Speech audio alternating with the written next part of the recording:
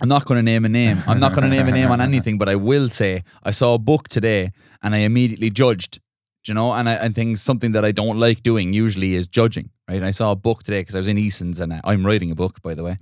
But are we rolling? We're live now because we're talking about important stuff. We've been live. Banana bread. We've been live here now for the last while, right? But I saw a book today of this person, and it's a well-known person. I don't know what this person is known for. Okay. I think it's for one of these reality shows, Love Island type thing. I think. Is this an Irish person? I don't know. I think she's British. Okay. It's a female. Oh God. We're getting Right? deeper here. She Right? is British. But I'm just like, this person is like 23. I don't I don't know if she's 23, but I'm guessing, Okay. right? Just by the way she looks. And I'm like, it's an autobiography. Yeah. And I'm just like, why should I, like, I'm judging straight away as to like, what the fuck could this book be about now, right? But at the same time, I'm like, you're only 31, Connor, and you're looking to write a book and you're looking to do this, that, and the other. What makes your stuff any more valuable than hers? I believe that I've put up an awful lot of stuff in the past that is not very valuable. I know that, like, not so much like the funny stuff is valuable. Right? The stuff that I try and make some jokes and stuff is valuable because that's funny. Let's have a laugh. Dopamine makes you feel good. Happy days, right? The stuff that's not funny, but more so introspective, or is talking about training or talking about the way I think about certain aspects of life, that's valuable too. But there are times, especially in the past, but maybe there are some in the future, which I'll make stuff that's completely... That's either just something that I'm going through, right? Or something that's happening to me and that I feel like I'm going to make sense of it through posting on Instagram, right? And that's not valuable, really, right? It might be valuable to me, and there might be future valuable things that come from it. But so, like, I just feel like when I look at this person's book, I think, is this a self-indulgence? Is this a self-indulgent, a narcissistic look at me and what I've come through and how good I am for getting through this certain things? Or is it your book now we're talking about? No, this is this person's book.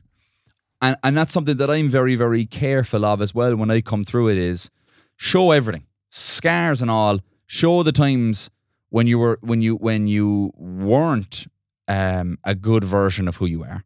And also that just because you're becoming a better version of who you are doesn't make you, able to sit on this fucking throne and look down at people and stuff, right?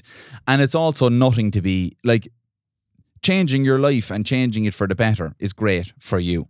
For anybody else, the only other thing that you can do is allow people to feel the same way and allow people to think about their lives in that way and kind of go, right, if this person's going through this certain thing and he's admitted that he's fucking stumbled and fallen a million times, and that he's, like, the way he's actually thought about things, like, I think there's a lot of times where I could go, I've written 7,000 words, right, of this book, and there's times when I'm writing this and I actually thought, Jesus, like, this is actually how I feel. This is actually how I feel and actually how it happened, and it's not romantic.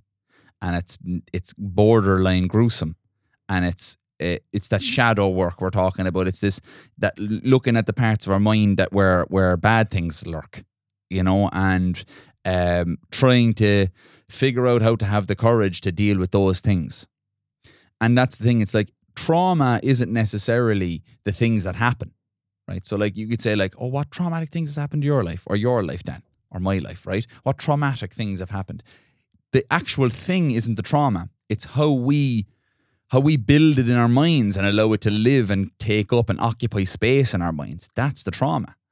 There are people that have gone through horrific things and have no trauma, or have very little, because they might have a brain that doesn't hold on to things like that. Certain times you'll have people that are probably like me, really, where certain things that are fairly minor will happen, and they'll build them up in their heads and they'll build them up into something huge. And I've definitely been on that side of things too, where I've blown things out of proportion and I've made things a meal of things. But what I what I suppose I want from everything that I do, everything that I put out there is that I'm being the authentic version of me, and I'm not trying to tell you that I'm perfect or tell you that I'm in this great place in my life now, so I can relax in the fucking armchair of my own ignorance. I can't. I have to constantly question myself, question who I am, and question why why am I saying it that way? Why am I putting out this now and not that? And I just don't know if that measured approach to something is the norm. Do you know what I'm saying? Yeah. I know don't exactly what you're saying. And it's not the norm.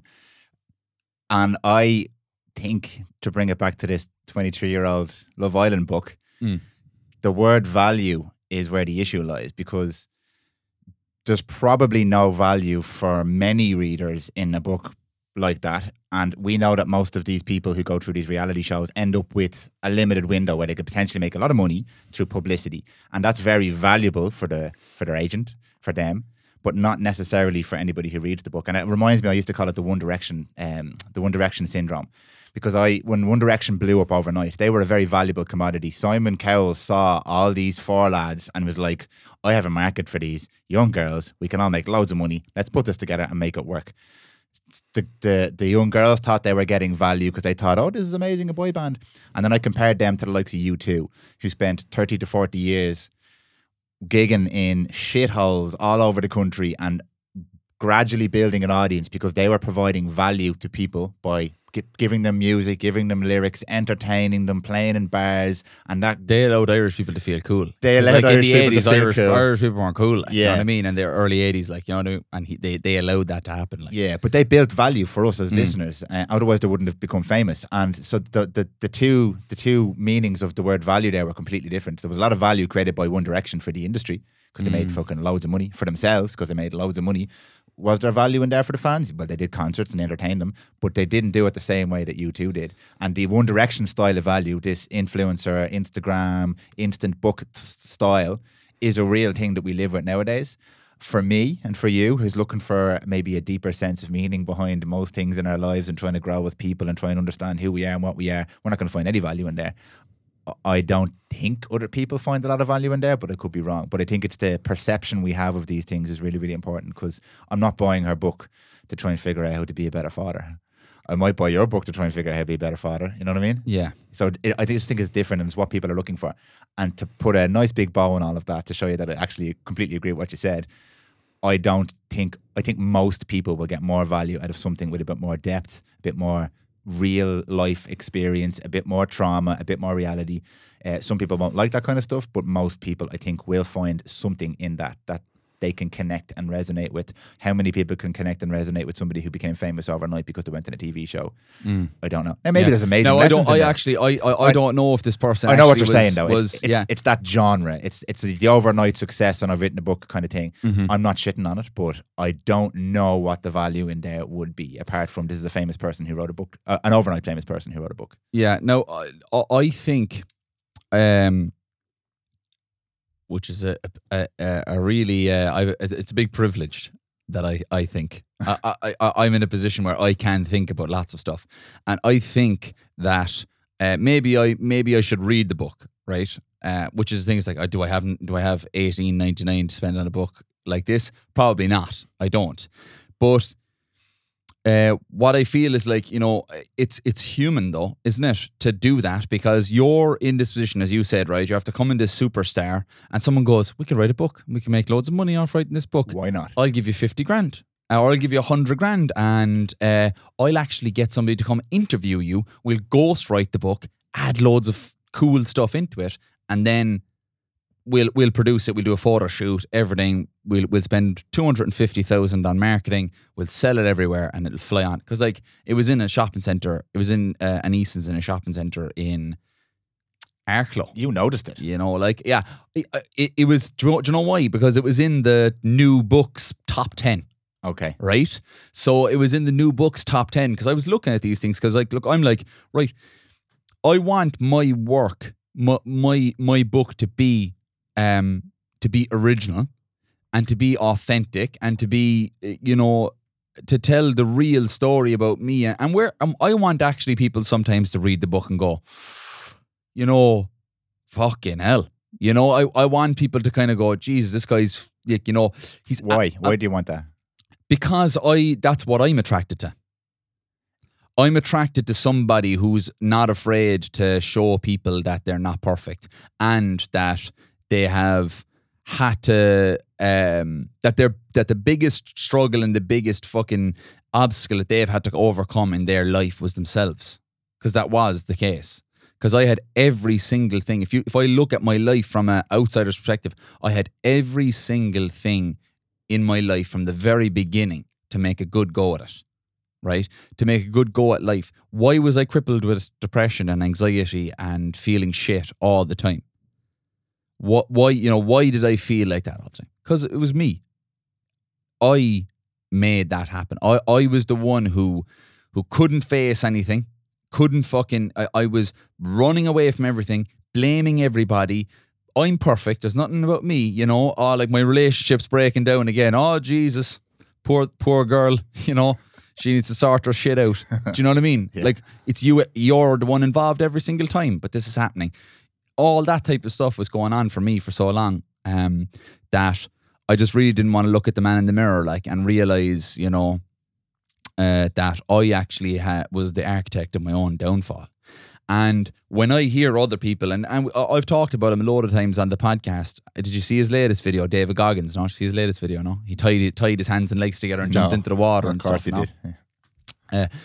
Like, I just think, Jesus, look, fair play. Like, if this is what you're actually doing and you're sharing it with people, that's grand. Don't know if it's responsible, but you know, tie up your hands and legs there and jump in the water. But he was very honest, I thought, right? About, like, you know, his own life. Now, I think he took it, he found something that made him feel good, pushing himself to the fucking absolute limits of his life. And it was probably one of the first times in his whole life he felt good. And I think that's what he's doing right now. And I think that's the way he's making sense of life. Because he's a lot of trauma, you know? He has a lot of trauma there. He has a lot of things that like, if he was looking at the reasons why he was doing certain things, maybe he'd have a slightly different perspective on it. But I think he's gained, like, there are certain people like David Goggins or Conor McGregor or certain these people that make sense of life in amongst chaos, right? I'm kind of like that. I have a bit of that, definitely. I love the idea of being in a situation where I actually don't know what the fuck's going to happen, and that uncertainty. And I've always liked it. Even in times when I was self-destructive, I've always liked that element of fucking, you know, just not knowing how it's going to pan out for me. You know what I mean? And I think that's why I fucking hated my job, is because I knew every single day what was going to happen, you know? And I hate that. I hate it. I like when, like, even in the gym, today I'm going to the gym after this. I don't really know what I'm going to do. I know what I want to work on, but I don't know what I'm going to do. But then I'll just go, I'm not a walker. I'm not a, what do I do here? This looks good over here. I'll do some of that. I'm like, all right, we'll do these 4 things now in a circuit. Boom, do them quick. Do. Then we'll go into do something else, and we'll get another 4 exercises that we like doing that are a part of this whole thing, and we'll do that again. And we'll and then I put in certain things as well that are just to fuck with me, like, you know, burpees, or do something like jump in split squats for fucking 20 minutes straight or something like that, you know, something that'll just make you feel like you're going to gawk, right? I like that type of stuff once in a while. I like my body, you know, and I'm not going to make it feel like shit every time that I go into the gym, because you just end up injured. But all this stuff, you know, when I look at people like that, I kind of go, right, this person has made sense of their life in this element of chaos and has no idea how to operate outside of it. David Goggins has no idea how to operate outside of that, and that's okay. And that's okay. And he'll come to me like, this guy's a bitch. This guy here is a bitch. And that's his way. Hard. That's the way of his way of doing that is going right. He disagrees with the way I live my life. He's a bitch, right? That's the way he's going to do it, right? And that's completely fine. And I think his opinion if I'm giving an opinion on him, how is he not able to give an opinion on me? He should be able to, right? David, if you do listen to this, love to hear your opinion. Shout out to Big D. Right? Shout out to Big D. Because I really do take a lot from what he's saying because of this element of honesty. He's not this person that just showed up. Oh, there's no background here. No background. I've always been this fucking absolute machine. Yeah. No. He's like, right, this is all the stuff that had actually happened. And like some of the stuff when you're reading his book or you're listening to the audio book, it's a pauser. You know, you pause it and to you contemplate what did he just say. You go, wow, like how does somebody get through that? Like, you know, like abusive father, mother leaves the father finally, absolute fucking super traumatic experience. Mother ends up finding this new partner, seems like a dream world, great, everything working out. He gets shot, right? Then, like within the same time as that, sees a kid getting brutally killed. All of these things adding to it, and I'm like I'm saying this as a kind of a person of interest in David Goggins and going, right, David, like, have you actually dealt with these things, or does lifting boats over your head sort it all out for you? I don't know, and I can't say for certain or whatever, but like I just think that, like, you know, that type of honesty that he had about it is valuable, and it was the thing that hooked me onto him. Yeah. And I did the pick and mix job where I'm like, I like this, I like that, and that's something I really read, the honesty. The punishing your body, the punishing myself, I had done that for too long, and that didn't sit well with me. So, like, you know, skip a training session, or what are you going to do? Do the same session 10 times over until you're fucking fit to die, right? That was the type of mentality I had. Or I'd have this mentality of, I go 4 or 5 months drinking, eating shit, doing absolute nothing, no exercise whatsoever, and then all of a sudden I'll just wake up on a Monday and go, I need to revolutionize my life and I need to do everything, and then I do that. It was all extremes. It was extremes. And I think that's what I'm not trying to escape it. I notice when these things are coming on, you know, and I think that's the value, is knowing yourself, you know, and David Goggins probably knows himself very, very well. I would ask the question of, like, how does he feel about the you know, the traumatic things that have actually happened to him, you know, and has he forgiven himself for the parts he's played in these things, and has he, you know, done all of these things? So, do you want to know something really funny and interesting, actually, to segue us nicely into what we're actually supposed to be talking about today, which is Project 32, but I was living vicariously through you as my friend Conor O'Keefe, so I'd randomly drop into conversation. Oh, my friend Conor O'Keefe is doing 32 marathons in 32 days, because it gives me big street cred to know guys like this. And not one or two, but several people said to me when I explained to them what the event was, something similar to what you just said about David Goggins there.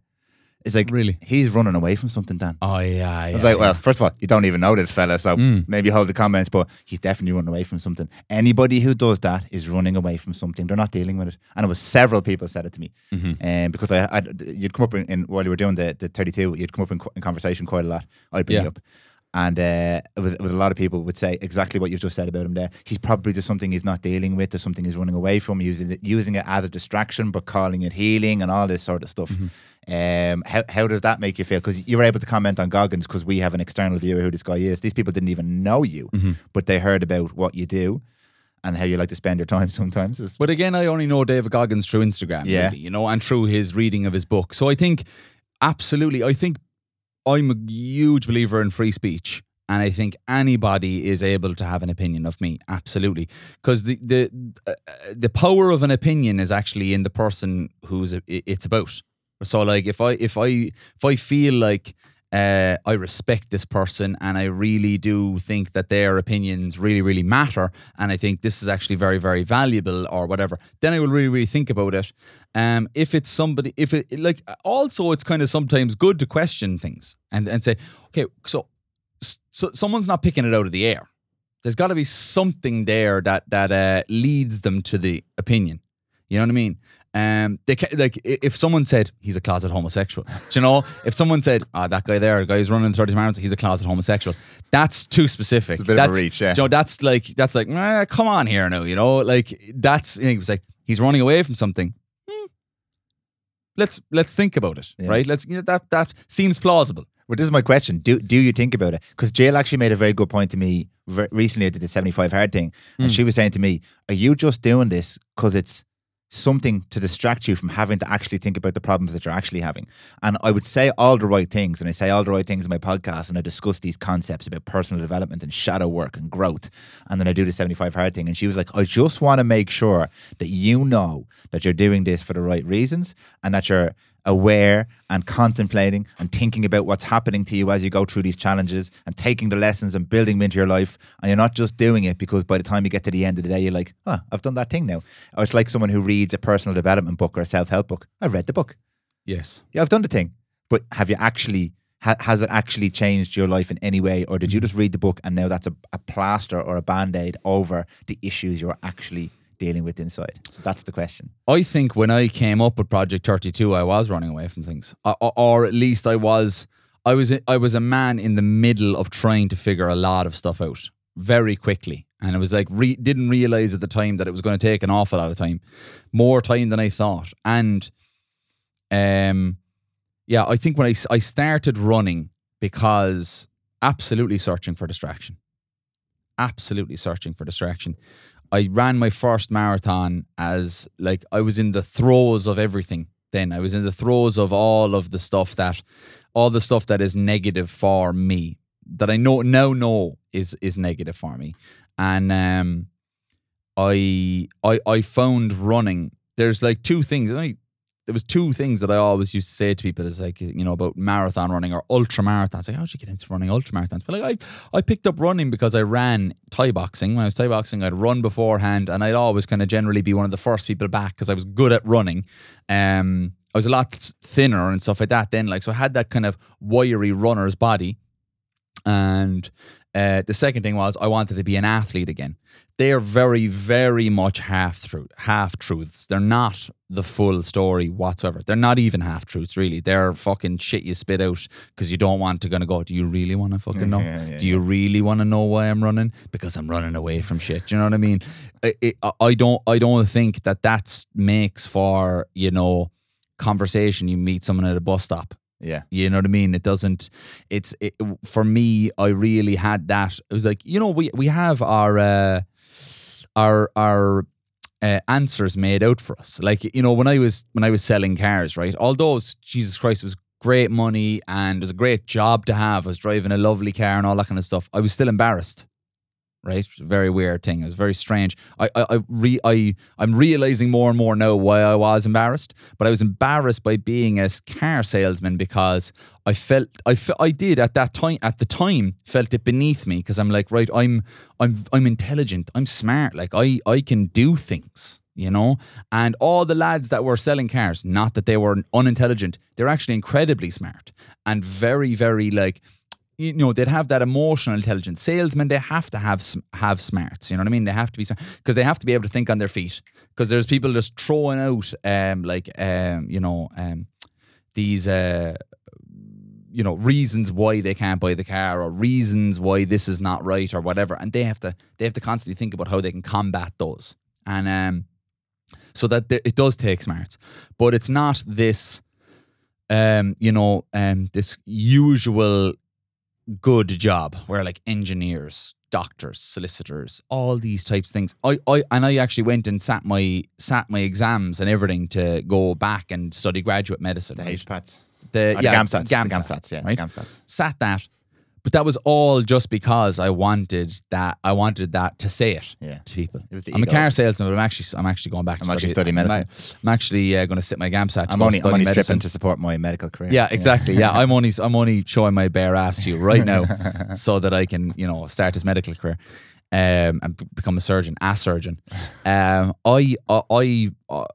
I only did it because of that, you know. So like running, this is so weird that we're talking about this on the podcast or Project 32, but it seems appropriate, right? Running for me was the easiest sport I could get into, really, to be honest. It was the easiest sport I could get into because the transition was easy. I'd ran a lot when I was Thai boxing. It didn't require any gear. I had runners already. I could just put the runners on and go running. I had running gear. So I had everything I needed already. So when I said I'll sign up for a marathon, like, I think when I think back now and I go, I signed up for a marathon because I didn't know about ultras or anything, none of that shit at that time. I was like, marathon's fucking far and it's hard and it's all this kind of stuff. But it's like, it was a soft fucking challenge to myself. I already had all the shit that I needed to do it, right? So I didn't have to go and like try and acquire any knowledge about skills or anything like that. Like I wasn't like, oh, I'm gonna go fucking join a rowing club, you know, where I'm not very comfortable in open water. Don't like being in open water. Don't like being on boats, really, even, like, you know. Not that I don't like being on boats, just like if I could choose not to be on a boat, I'd like to not be on a boat, you know. So like, don't like that. You know, all of these kind of things where I'm like, I've no idea. If I was out and I was in the middle of the ocean and there was no land in sight, that would panic me. This kind of comes to the challenge that I'm going to be posing at the end of this, the next Project 32, right, or whatever.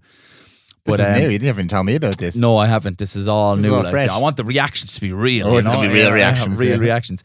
But it was one of those things where it was like, it was the easiest thing. And it was also another mouthpiece. It's like, what are you training for? I'm training for a marathon. Yeah. I'm training for my first marathon here. So it's another mouthpiece. It's another distraction. It's another thing that I can throw out and, oh, I'm doing this. Yeah. Oh, I'm doing that. And that again then led me into ultramarathon because it was just seemed like another mouthpiece, another great thing to say to people. I'm training for a 100-mile race and I'm going to run 100 miles and all this kind of stuff. And it was just absolutely an utter distraction, 100%. And running away from, like, it's so weird. I look back at my time even training for that 100-miler. A week before I did it, about 10 days beforehand, I went out on the Raz, like 10 days beforehand, drinking pints of Murphy's, smoking cigarettes, staying out till 3-4 o'clock in the morning. I'm like, what are you doing? Like, you know, like in my mind, I was like, still didn't want to let go of all the shit things, you know, all the things that made me feel terrible the next day and all that kind of stuff. I didn't want to let go of that, but I also wanted to have this bigger distraction that would distract me in the times when I wasn't drunk. You know what I mean? And would keep me. Those are the hard times. Yeah. They're the harder times because you're like you have to find a way of living life every day. Yeah. And when you're living life every day and you have this 100-mile race, it's like it's sucking the demons out of your head for that time. And you're like, right, okay, you've so much to think about. I have this huge race that I'm completely underprepared for. You know, it consumes you. And being nervous and anxious about that is way easier than being nervous and anxious about things you might not even be able to put your finger on. Yeah. Right? And the non-tangible elements of your own mind, right? And so I did that, went through into ultramarathon, and then I finished the ultramarathon, and looking back at it again, I should have known that it was absolute horseshit, right? It was got to the end, all this kind of stuff should have been a huge achievement, but yet didn't feel any different internally. I was like, I'm building resilience. You're not building resilience. You're fucking, beating the shit out of yourself. But there's no engagement with the mind whatsoever. There's disengagement, actually, really, with the mind. There's disengagement, and that was what was happening. And I didn't get what I was supposed to from it. I was able to learn some lessons retrospectively and learn that I actually do have the ability to get through things, right? That's not resilience. Resilience is like everyday stuff. Resilience is like shit's not kind of going right, and stuff starts to stack up. Finances aren't in the right place. Things are happening and you don't know, how to figure them out. That to me is resilience. This is resilience in a way, but you can only have the everyday resilience if you think about it in a specific way, which I didn't. And then after the 100-miler, I went on the biggest 4 months of drinking and smoking and doing fucking shit that I shouldn't have been doing for 4 months until the start of January. And yet again, I placed this other big distraction in front of me. We'll go one bigger. 200 miles, right? Just searching again constantly, because I at that point I was very low, very, very low. Like towards the end of December 2018, very low. To the point where I just didn't want to live anymore. I really didn't want to live anymore. I didn't want to keep going. I didn't feel the purpose in it. I didn't feel on like, why am I living a life I don't want to live is the question that I was asking, right? And it's like, even that question really it just shows somebody who's not willing to actually fucking make things better. That's do you have the courage to try and make your life better? And I don't mean lose weight or get a new job or whatever. Make your life better. Make who you are to you better. Be a better person to yourself. That's really difficult, I think. For me, it was very hard. And it wasn't until kind of like it was a corollary. It was like a corollary of this of training for this 200-mile race was this realization that I had absolutely no idea why I was training for it. I had no idea why I was up, waking up at fucking 4:30, 5 o'clock in the morning to go running before work. I had no real idea. But that's again the thing about ultramarathon is that it can, if you listen to yourself, which I hadn't been at all. If you listen to yourself, it will teach you those things. Because I remember being actually like out there on my own, and it was the first time I'd ran without music. I religiously would run with music because that was keeping the bad things away, and it was also like a distraction and a bit of company as well, because you could get quite lonely out training on your own and there's no one around. It's dark and you're training. You would keep you company. And it was when that morning that I ran and my headphones died, I go back to that time every time because it was the first time where I actually like called myself out.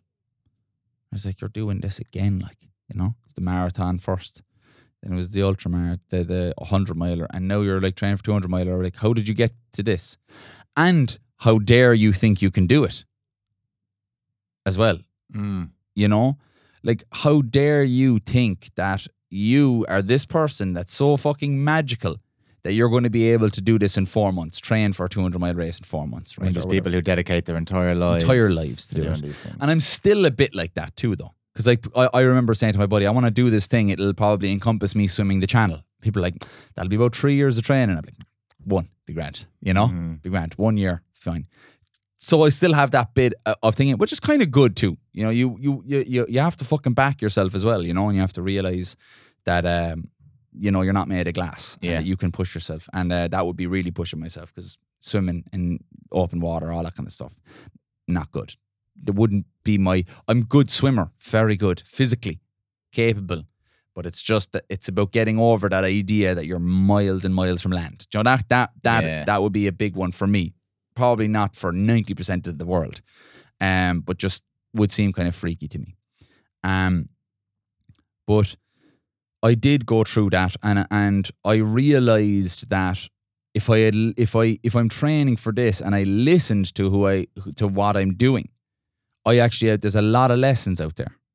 And I thought back to the 100-mile race, and I thought back even further. But the first thing I started to think about was, because like I remember asking myself, like, why the fuck are you out here? Like, honestly, like, it's like, because it was hard, So I'm like, why are you doing this? Because everybody thinks it's mental, so there's got to be something that's pushing you to do this, right?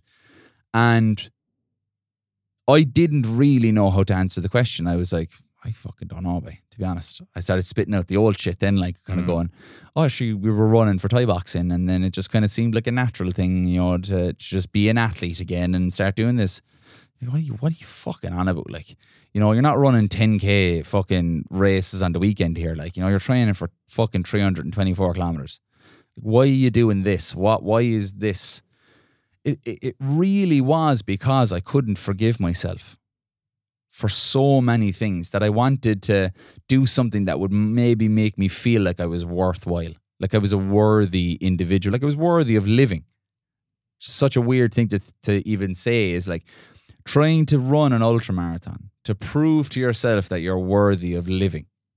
That's what it came down to. I didn't forgive myself for multiple different things in my life, multiple different things that ate me up inside. To the outside world, I'm this super tough guy getting up at 4 o'clock in the morning in February, fucking piss and rain, ice cold outside, and running these 30-kilometer runs before work.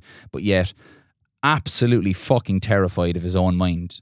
Terrified that something would happen, and the fragility of my mind was astounding. Someone would say something to me, it could stay with me for 10 days, more, years, right? And that was because they were pointing at something that I couldn't fucking deal with, because I already felt like I was worthless, right? I already felt like everything that I had touched was turned into shit, and this victim mentality. So if someone said to me, like my boss said a perfectly good thing of, look, Conor, look, 2 weeks there now, your performance hasn't been great, like, what and it wouldn't even be like you're shit. It would be, what can we do, like, to help you out, like. And I'm there like, who's this guy fucking pulling me apart here, like, And that's all, nothing to do with him. Nothing to do with him. It had everything to do with how I viewed myself. How did I feel about Conor? And I didn't feel good about him, and I didn't feel like he was. I didn't feel like I was probably felt like I was a good person, but I don't think that I was like. I didn't think that I was living up to the expectation I had for myself. You know what I mean? Yeah.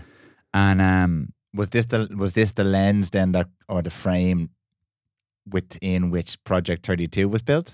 Were you still in this mindset? No, it was. It was in the transitionary period. And I still am, I think, in a transitionary period. And we're all only trying to make sense of our lives anyway. Yeah. We're all fucking, like, there's no fucking, you can buy as many books and all that shit you want. There's no one knows for certain how to live. No one. I don't even know if there is a way to live. We're so fucking far removed from the animals that we were for fucking 20,000 years ago, that it's unimaginable for someone to, because a book that's written 30 years ago isn't fucking applicable anymore now. 3 years ago. This is the thing. So I'm like, you can read books and it might give you might help you build some good tools. And if you're in the position to apply them, this is the thing. It's like, you can read as many books as you fucking want, but if you're the way I felt at that time, there's nothing going to fucking save you. You need to look in here, like, and maybe those are the tools you need, are the tools that allow you to look in here. And that's like talking to a counselor, talking to a therapist. They can help you get into the nitty gritty of that, like, and I think I bypassed that, but I'm very open to talking to a counselor, thing is I am very open to it, but would I go about and do it? I don't know yet. Maybe I'm like, I'm in this frame now of kind of trying to figure things out, and I feel like I've got a good handle on it. My base everyday kind of life really is fucking pretty. I like it. Yeah. I love living my life now. Yeah. And I don't have this fucking want or desire to prove anything to myself, and I think I did when Project 32 was around. This is why what you said to me, which you'll repeat now for the listeners, what you said to me earlier on when I asked you how it went, this is why I know what you're saying now is true, because you said to me that now you feel at peace and you've got headspace and you feel calm. And I think we might have discussed this before, a very common phenomenon with anybody who's doing things that are really difficult, or the Olympics is one people always use, or who win a championship, is they feel miserable almost immediately afterwards, because it was actually the pursuit of the thing, number one, that was the thing that made them happy, and potentially number two was the thing that kept them distracted from the things that they should have been thinking about. So once that's gone away, you're left in the zone, which for you was the reason why you started doing these runs in the first place. But you didn't say that. You said you were at peace, you were at calm. You weren't immediately like, okay, I have to plan it now. You've just jumped on me here now. You're planning the next one, but you're not immediately doing something straight away. I have nothing concrete whatsoever. I like thinking about things, and that's not at all, a bad thing. Thinking about stuff is good, right? And thinking about having adventures is a great thing, because you have to think about them for them to happen, right? Yeah. So like, think about all the adventures you can. Everybody that's listening, think about all the adventures that you want to do, and pick one that you want to try and make into real life, right? That's the basis of it. Now, I talked about this at the end of Project 32, and loads of people messaged me about it, saying like, that's really cool. It's like the elements of an adventure. Like, you have to have to be certain about them starting. You have to have an uncertain end, and then they have to come to an end to allow another adventure to start, right? Those are the two key elements of an adventure. And my thing is, you gotta fucking be like, yeah, it's starting, we're doing it, and then completely uncertain about the end, right? About how it's going to, or what's going to happen in the middle, right? And then they have to end, and that's the thing that people I think struggle with a lot of the time is, people go off traveling, or maybe they do something like they move to a different country or whatever. This is me talking in my own experience. I moved to a different country, thought, oh, this is going to be unreal and going to grow and all that kind of stuff. No, it isn't. It does nothing. It did nothing for me because I wasn't in the position to learn from it. That's the thing about something like Project 32 or any challenge that you go with. If you're doing it, for me, I felt like at the start when I first thought about Project 32, it was, yes, again, this feeding of bigger, where we did a marathon, 100 miles, 200 miles. Now it's Project 32. We got to do 32 marathons, 32 days. And we're going to put weight on. We're going to do all this kind of shit, crazy stuff, right? And I think that was definitely fueled at the beginning, because I came up with that in September 2019. And I really feel like I was making great headway, and I was starting to realize a lot of things. And a lot of the things were that I was the reason that I was feeling so terrible about myself. And that I was my own worst enemy and my own biggest critic, and that I could change that, and I could be my own best friend, and I could put my arm around myself, and I could realize that if I actually talked to myself better, felt about myself better, that I was then able to start enacting these things to make my life better. I couldn't do it. I couldn't do the external without the internal. So that actually really is the reason why I finished the 200-mile race. Was that I never held anything where and just because you feel a certain way now doesn't mean that it's going to be with you the whole time, because I completely lost track of everything that made my 200-mile a success was everything that made the last Kerryway Ultra a disaster. That's interesting. Because I didn't have it. Yeah. I didn't have what I had in the 200-mile race. I had no expectation of myself. And I had absolutely no problem with failing or falling flat on my fucking face and kind of going, this is 200-mile race. This is I'm taking a big bite out of something here now, and I don't know if I'm going to be able to fucking swallow this, right? Let's try it. And that's such a lovely part of an adventure, is not fucking knowing whether you're going to be able to do it or not. That's brilliant. It's the fucking, if you're going to do an adventure, and even Project 32, which was the reason why it was so surprising that it went so well, was I don't know. That's why I added the weight element to it. Was I don't know, because I probably would have. I was thinking to myself, I probably would be able to do 32 marathons, 32 days. If I fucking had to drag myself over the line, I'd do it. Adding the weight, fuck, Jesus Christ, I don't know. But it's also another element where I'm like, I don't know if many other ultra marathon runners in the country would have been able to do it with the weight too. So that was another thing. It was like I was trying to one up fuckers, for no reason really, other than still feeding this kind of one-upmanship, right? Yeah. So the people that said to you, he's running from something, definitely have a valid point. And definitely have this thing, because action without reflection is just action, but action with reflection is growth, and I think that's what failing at Kerryway Ultra is the best thing that's ever happened to me.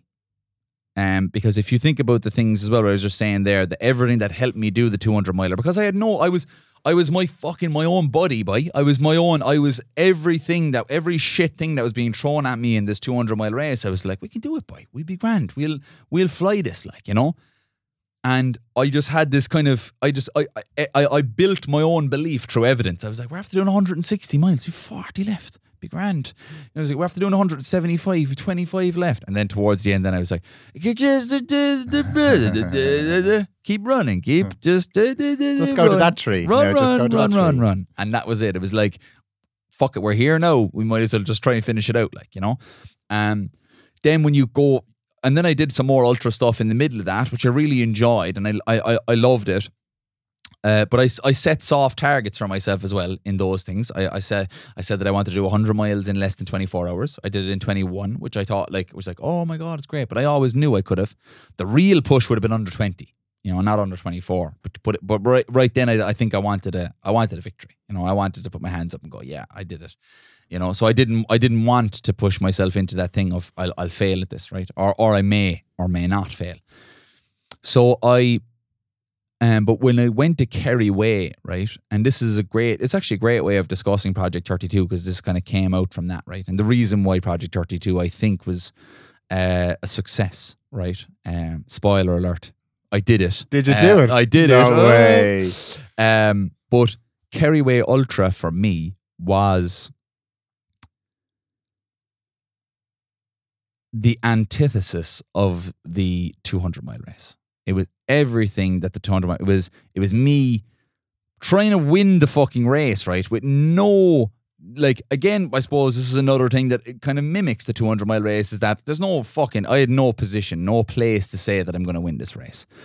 I'd never done a long-distance trail run before, you know, ever. And I was just doing it because I thought everything I've touched and everything I've went at so far has been great. If I just say what I'm going to do, it'll be grand, you know? It won't be grand. But also, when I did that, I almost put this voice inside my head that's not my best friend, but is the you need to fucking hurry up. You need to do this. You need to do that. You have to fucking do this. If you're going to fucking be in a chance to do it, you have to do this right now. And then started giving myself shit because I started too slow. So I started way too slow because I didn't think of it as a race. I thought of it as finishing for the start. And I'd forgotten that I was trying to race it. And then I was like, okay, fucking no, we gotta push.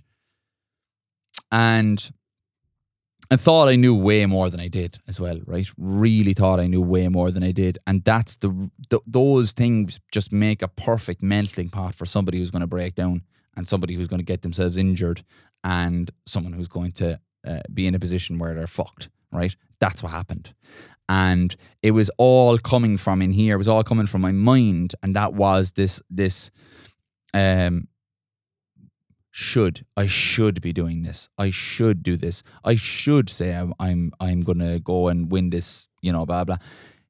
It'll make for a good soundbite type thing. Do you know that kind of way? It was like I'm gonna try and win this. I'm gonna fucking come for necks.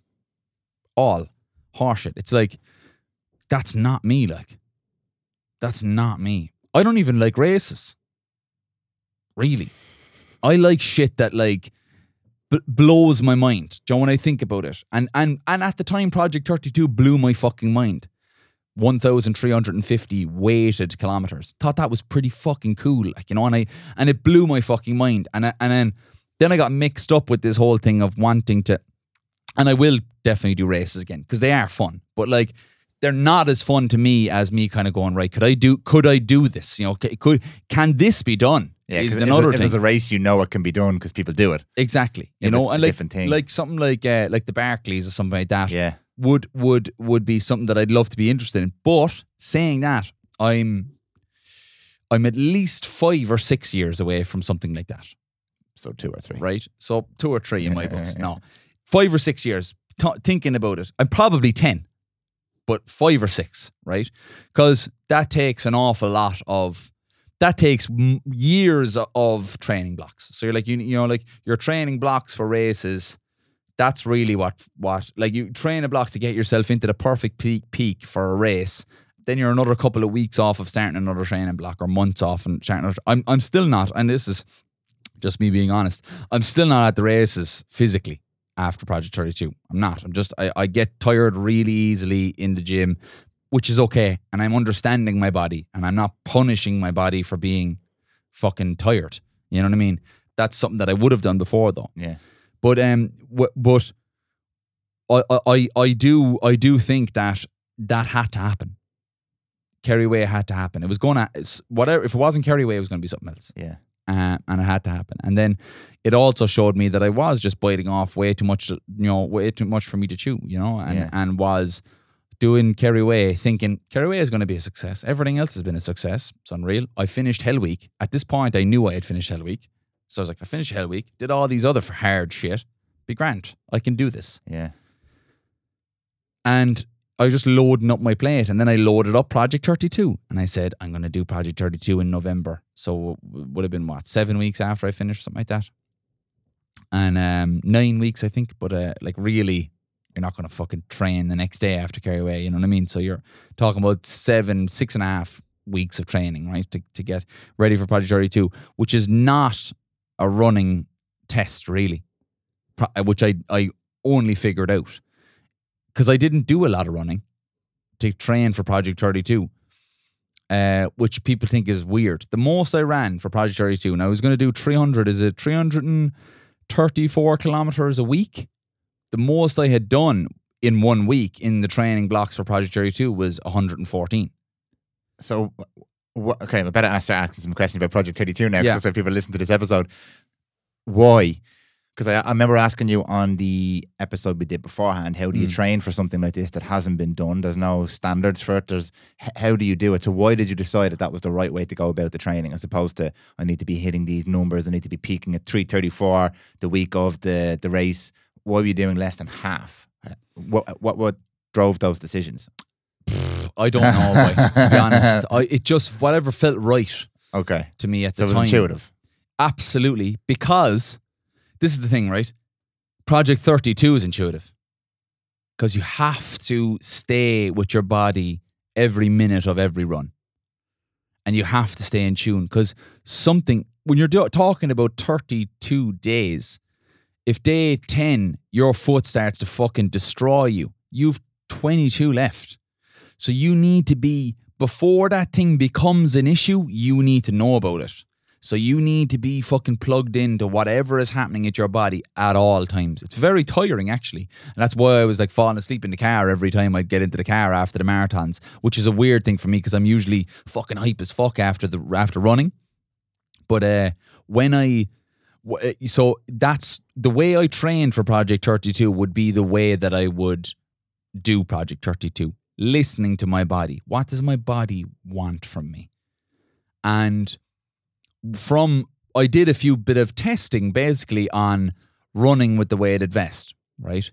And I realized that it was going to take an awful lot of endurance in terms of my bones and my like sinews and tissues and tendons and all of those things would be really, really tested. I remember doing my first long training run with the weighted vest and waking up the next day. My two hips were fucked anyway, because that's the kind of because when you take a step down on your left hand side, let's say, the weighted vest throws you over to the left, so throws you over to the left, so your left and your right hip, your adductors have to work very hard. You don't know that until you get to the end and you wake up the next day and your adductors are really fucking at you, right? So that was one thing. The second thing I noticed was my ankles and my knees were very sore, not muscularly, like my bones were. My bones and my tendons. My tendons on the two sides of my knee, I'd be pressing them and they'd feel very tender, like someone had hit them, you know? So it wasn't like a normal thing. So like basically they weren't ready for the carrying of that load for that long. So I was like, it doesn't matter actually how much running I do. If my muscles and if my tendons and bones and all this kind of stuff aren't used to taking this type of weight and pressure, they just crumble, you know. And I knew the running would come, you know. I knew the running would come in. It actually came in slightly earlier than I thought it would. But it's a pure story of like it's darkest before the dawn type of thing, where you're like, you realize you have it at the point where you're feeling your shittest. Do you know that kind of way? That's what happened in Project 32. So we'll go through the whole thing, and I actually never talked about the last day, right? But I'll talk about the last day because this is what this episode is about the last day, but it's also talking about the process of it. So now that it's a success, I know I'm looking at it and I'm going, yeah, I now know why it was a success training wise, because I was built for purpose. I wasn't built to run. I was built to run carrying weight.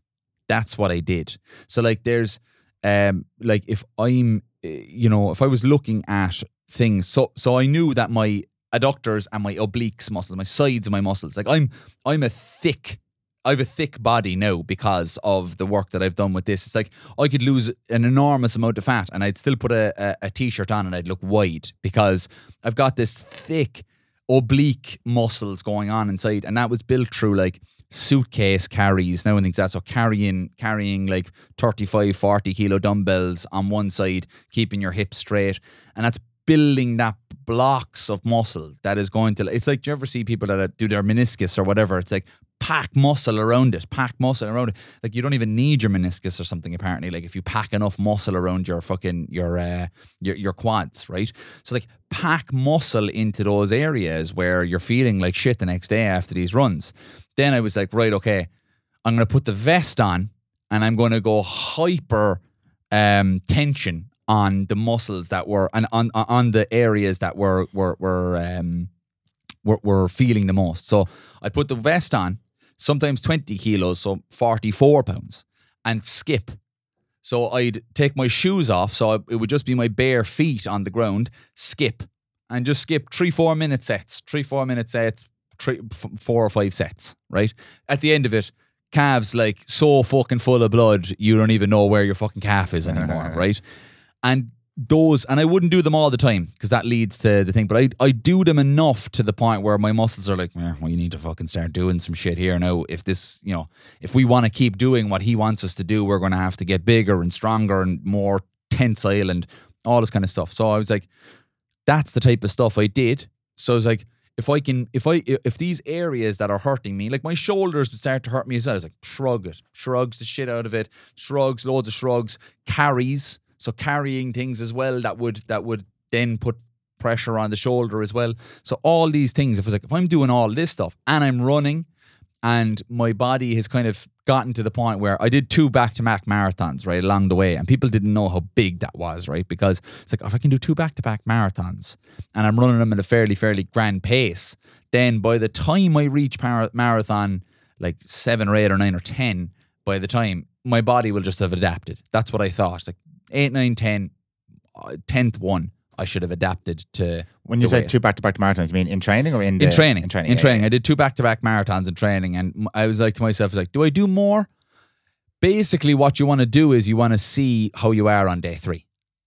If you feel like, I could run another marathon, don't run another marathon.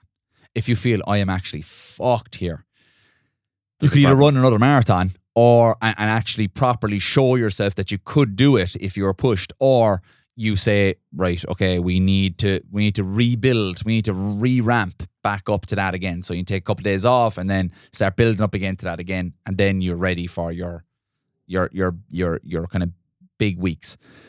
I got injured right at the time when I was going to be doing three marathons on the trot, 4 marathons on the trot. I got injured like that week, which stopped all of that. So for me, I was like, what can I do? Because I remember talking to you about the injury when we came up here to do the Project 32 one, and I was like, I'll be rested, I'll be rested. That's the way I had to choose to look at it, because there was no other way. If I looked at it negatively and had the injury, then I just don't know if I would have been in the right headspace. So I was like, I'll be rested, I'll be grand. I've gotten injured before, and it's turned out pretty all right. So when I got to that end, I feel like I was giving my body the time to like settle itself. I was a lot bigger then. I was you probably wouldn't have noticed it, but like within myself, you're looking at yourself in the mirror. I had put on an awful lot more muscle, and so running was more difficult as well because I had more muscle to fuel. But it was also easier in another way, where it was like my muscles were okay with it. My lungs would have been more stressed than my muscles were, because my muscles were conditioned. My bones and stuff like that, and tendons and all those tissues were conditioned. They were ready to do it. And that's why when I got to day 1 and I woke up the next day, and then it was time to enter unknown territory, because I had run a full marathon with the 32 pounds 4. And I woke up on day 2 and I ran the other weighted marathon. It was like, okay, we're doing it. It is being done. And we finished it. And then we got to day 3 and I was like, Jesus, this is going to take an awful lot. But it was just keeping the same thought pattern and the same movement pattern up every time. So I'd always keep to the same rate of perceived exertion, like how hard I thought I was working, which was very low. I wanted to keep it very low. I was like 4 out of 10. Like I really want to keep like just above strolling pace, basically, and get them done. And we kept going. And it was day 5 was my longest marathon. It took me the longest time to get it done. It took me 6 hours and 5 minutes, something like that, to get it done. And after I finished that, it was a hard day now, and I finished it, and I came home, and I was like, we're going to do it. I knew we were going to do it. I was like, I got to day 5, and I thought it would be day 10. Because I had set these milestones in my head. It was like day 10, day 10, day 16. It's a halfway mark. Day 23, because there's only single figures left after that. And those were my 3 milestones. I didn't think about day 5. Day 5 was like, that's the hard days. Don't think about those. And I had my hardest day, and it was one of those days where I couldn't fucking wait to get the vest off, right? But when I got to the end of it, I was like, all right, another pound has gone out. We're going to do this. I knew it. I didn't even say anything to anybody, because I didn't want to say anything to the lads, because for me, I was almost ruining the story. You know, for me, I'm like, I didn't want to let them know that I'm not going to struggle at all, because I knew I wasn't going to. At that point, I was like, there might be some injuries creep up, but we'll get over them. You know, I knew I wasn't going to have to dig deep into the well, which is a weird thing, because I thought I would. I was having real fears about, because it was like, I'm 2 weeks away from having my son now. I'm like, I was having real fears about, what am I going to be like physically at the end of this? Will I be able to hold my son? You know, that was the way I was thinking about this. I was like, I honestly thought that, like, carrying that weight, and I even put all the weight back in the last day, you know, when we finished, and I put it back on. I was like, how the fuck did I do this? You know what I mean? Yeah. But I think it was because it was the years leading up to Project 32 were the hardest part, really. Because there was lots of times where that there was the element, even the first time when it was postponed because of COVID, it was still acting as a part of a distraction. And then you're like, oh God, it's gone now. You know, let's try and focus on things. You know what I mean? And I even think back, right, to those times, Project 32 and all that kind of, and the lead up around that, and that summer. I was single at the time, right? But I felt like I was getting into the position where I could be in a relationship with somebody, right? But I felt like I had so much work to do. But there was a part of me that said, there's only so much you can do without actually doing it, getting into a relationship, you know? And I kind of put it out there, you know? I put it out there at the start of the year kind of thing. And then I met Mel, right? And like, people are like, you know, people can fucking say that I'm romanticizing this. Like, I knew straight away. I was like, I saw her on the beach. I was like, yeah, that's it. You know, let's try and get this person. Lock it in. Lock it in. Yeah. It was like, Target final acquired. answer, you know? Yeah. And so I started the relationship or whatever. This is kind of going around about things, but it's like, you have to sometimes go through and do the thing to realize that you can do it. And that was what Project 32 was like too. Okay. So it was like, I had to go through it and realize and get to day 5. I was really early in, and I didn't want to say anything to anybody at that time, but I was like, I knew. It's like 5. We've done the 5 heaviest days in a row, and I'm still not fucked. We'll be grand. We'll do it, like. That's sure, like, crazy. I've only 5 more days, and then it's 22 pounds, 10 kilos. It's fucking nothing in my mind. You know what? That's the way I was thinking about it, you know? And and I'm not being, you know, disingenuous about this. That's how I felt afterwards. I was like, I knew we were gonna rock it out, like, you know. And I'll say this: that big props to my coach Donncha, right? Fit for Long on Instagram. You probably know him if you're listening to this and you follow me on Instagram. You know he who ran he is. quite a few of the days with you, didn't Yes, he did. Yeah. He's such a good dude. Yeah. Such a good friend. He's not even my coach really anymore. He's my friend and like my advisor, confidant, everything. Did I meet Donncha on day 1 with you on day 1 in Phoenix Park? You just gone. We would have just passed you briefly. He would have been the guy that was next to me, all right, in the luminous hat. Yeah. Very muscular, fit, Adonis looking man. That's him basically. And he said to me, like, when we were going down to my strength tests, basically, we were like basically testing. We didn't really do much run testing, really. It was, you know, because I think we both were on the same page. Like, you're going to have to be just super strong for this. Just be super strong.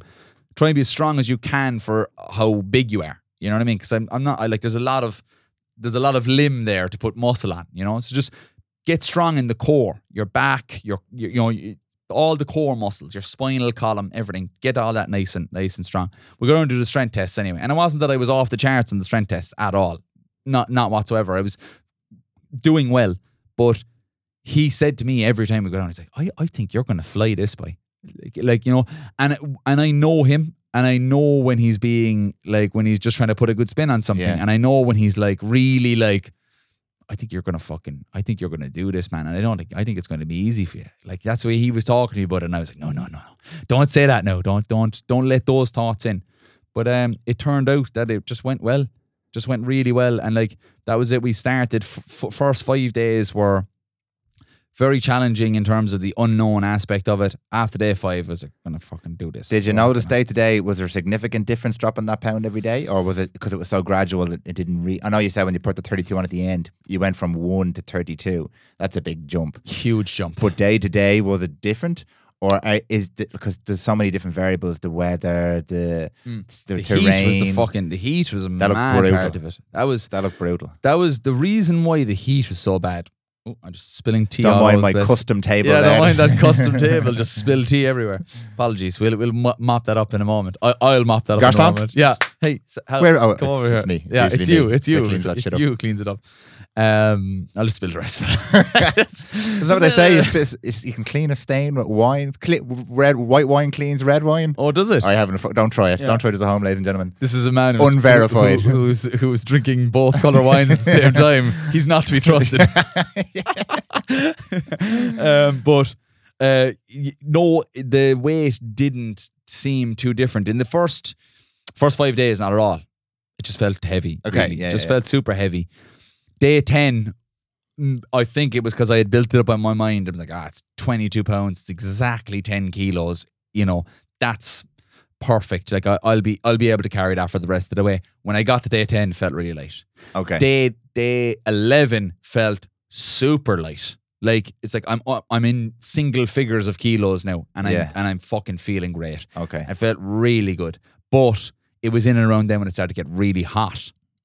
Yeah. So the reason why the heat played such a fucking big role was because I had to get up super early. So I had to get up at 4 a.m. so that I could so that we could try and beat the heat a bit. Like, I'll be starting around 5:30 or whatever.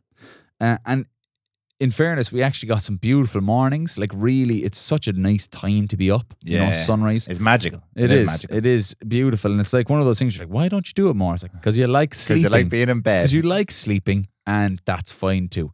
But got up on those days, and it was great as well because we would lose some recovery in sleep, but we would gain some recovery in terms of, like, we wouldn't be as rushed about doing things at the other end of the marathon. It could be finished before noon maybe. And so it gave us more time at the other end of it to kind of get things right. So there was positives, loads of positive sides there too. But there'd be a few days there where I was finishing and it was like 28 degrees. Oh, Jesus! You'd be doing the last hour and it'd be 26 or 7 or 8 degrees. Yeah, it's a lot. And it did take an awful lot out of you. We just zapped at the end of it. Just like, those were the days. You probably know the days that I didn't post shit all. Yeah. Nothing on Instagram, nothing. I was just like, I can't. I just need to close my eyes. 5 to 8 boys had your back. Yeah, anyway. they were. I was just away. reshare. That's the best. Because I just didn't have it in me to be trying to fucking do it. And I'm like, certain days I take a video, I'm like, day 20, 21, marathon's done. Thanks. Do you know, just like that. And it was just because I really was conscious as well that, like, yes, you want this to be a spectacle, and you want people to look at it and enjoy it and take it in. But at the other end of it, like, you have to make sure you do it. And you have to make sure that you're looking after yourself too, and you're making sure that you're giving yourself every opportunity to succeed. Yeah. So we got through the heat, the hot days, and to be honest with you, like, towards the end, and I hate to talk about this in this way, it's just honest the way I honestly felt. I was kind of like, let's just get to the end. This was my question, because this was a lot more manageable. you'd almost be forgiven for thinking that there was an anticlimax when you get to the end. How did that last day feel compared to how in your head you thought it was going to be at the start? Because you're looking at this mountain, you're like, fuck, when I get over this, it's going to be amazing. Yeah. It's going to be fireworks, and Mel's going to be there with slow motion with flowers in her hair, and we're going to have the sun right there on the finish line. If he was born right there, it would have been fucking brilliant. How did the realities of it compare, because it was a lot more manageable? Look, to be honest with you, I had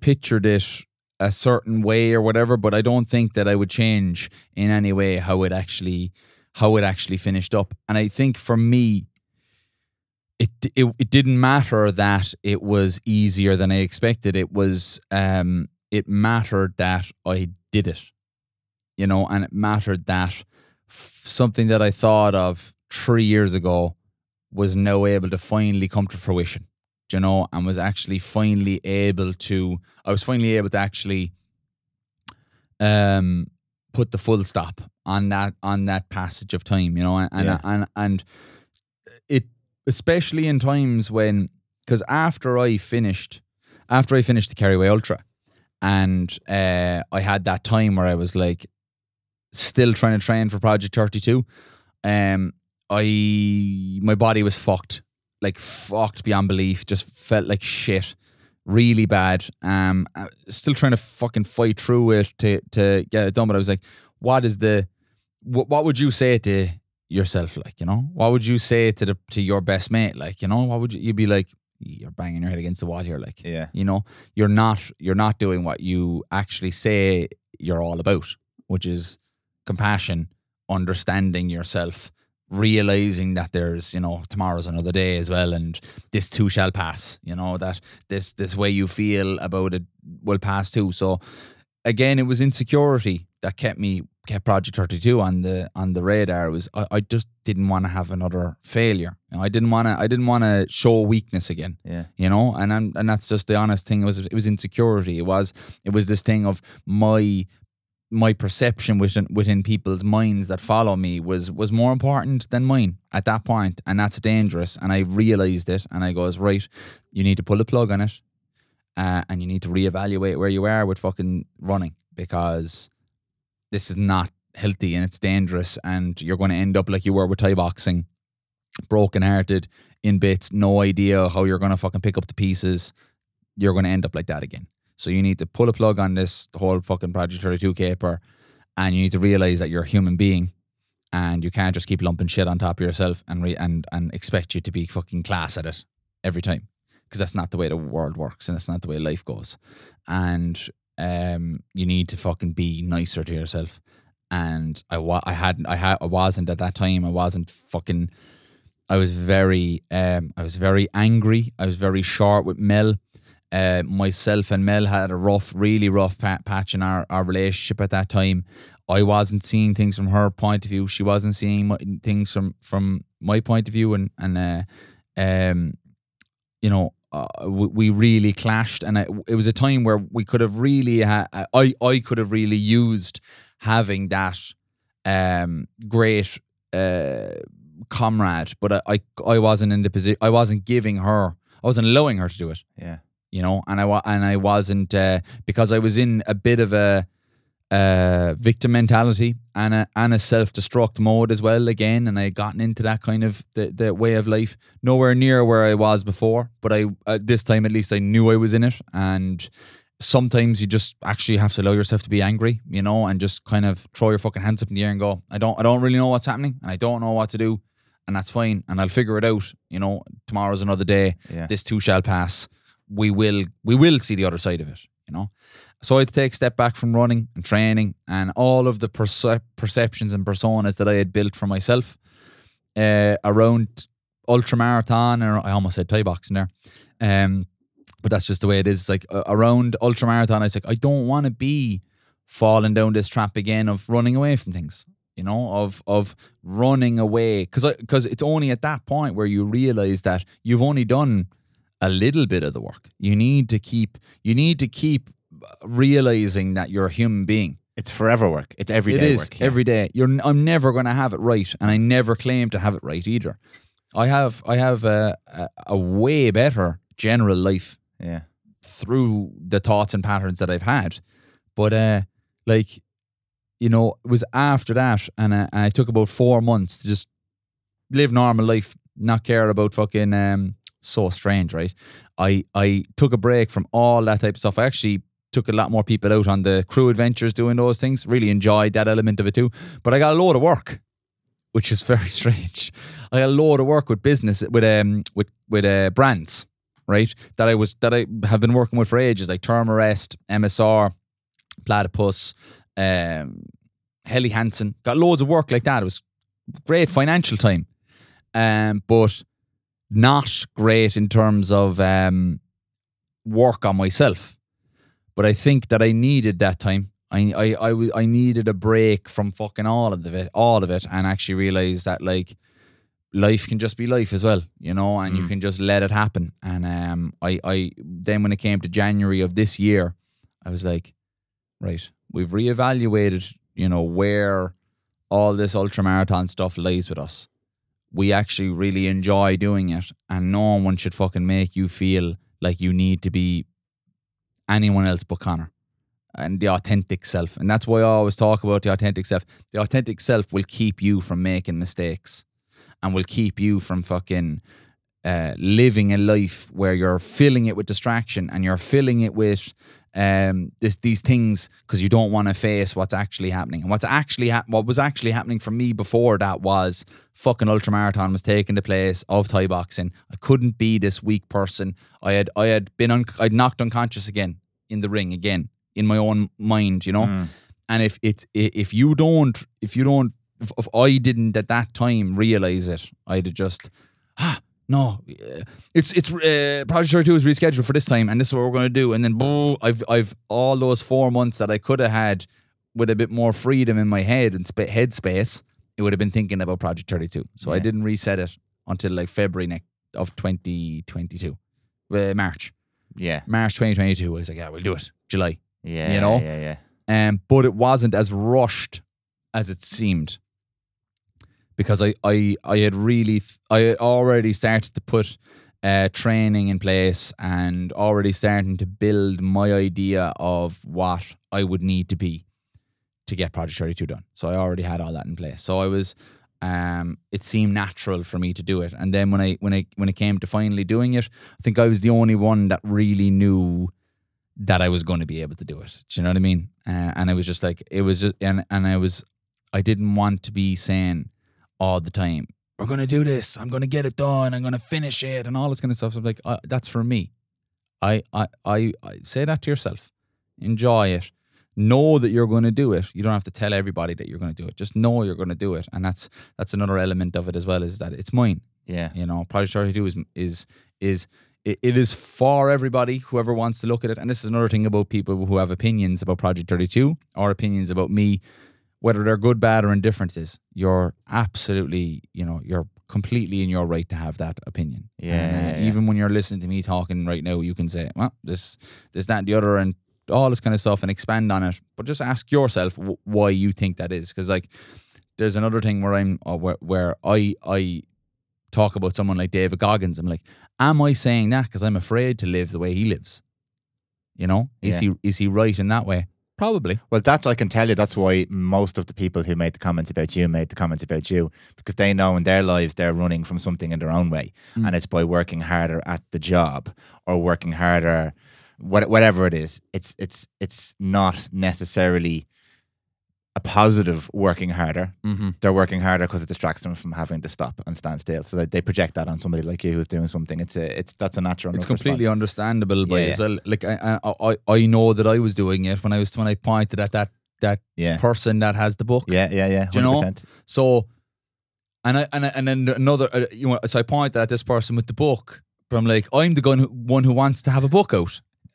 So obviously there's a part of me that's going, this fucking person here has a fucking book out and it's doing well. And they've done nothing to deserve it. It's doing and I've done everything to deserve it and I don't have my book. So you're like, well, what can you do now? Yeah. You can realize that that's the reason why you're probably pointing at this person with the book. You're going, right, I want to have the book out and this person has a fucking book out.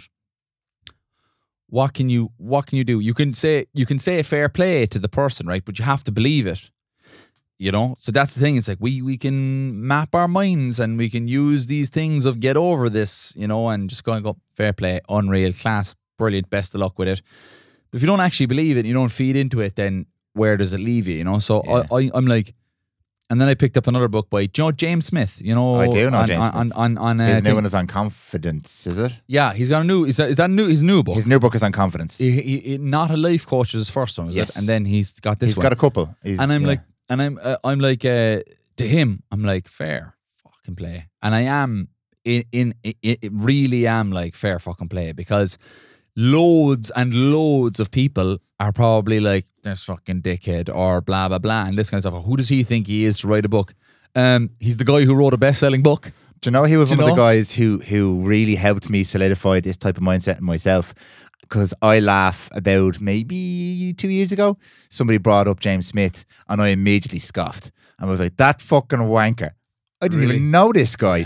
I only knew him from social media and he's writing books and stuff like that. And my opinion of him was, he's not even that good of a personal trainer. Why does he have such a big following? And part of it was ego in me, because I have a good amount of information about strength and conditioning, all that kind of stuff from my previous life. And I was like, what? He doesn't have the credits. He's getting credit where he doesn't have the skills needed, or he's not contributing enough for the validation that he's getting. Do you know what I think he has? I think he has an understanding of human beings that highly 100%. qualified strength and conditioning coaches don't. And he has also understood the game and played it really well. And that's something to be admired.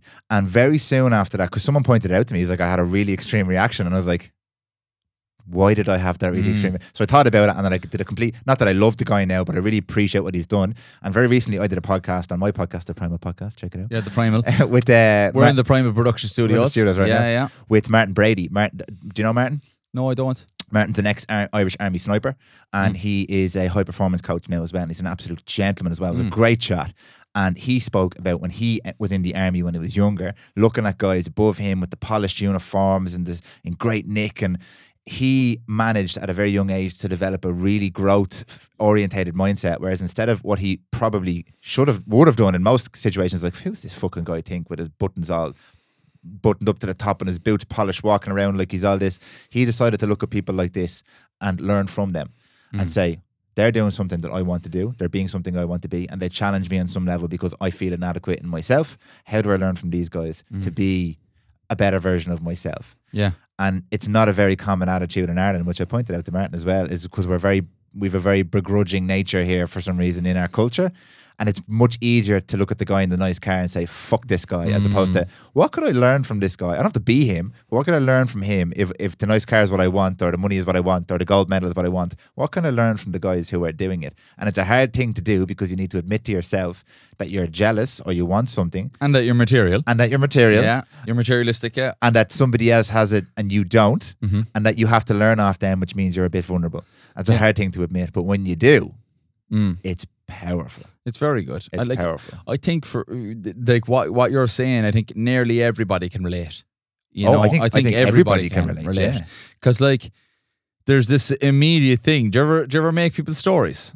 Do you know, you see somebody with this fucking flash car, and I mean, like, there's flash cars and then there's the flash, and you're like, this guy here, what's he into now? Drug dealer. What's he doing? Well, Dublin maybe.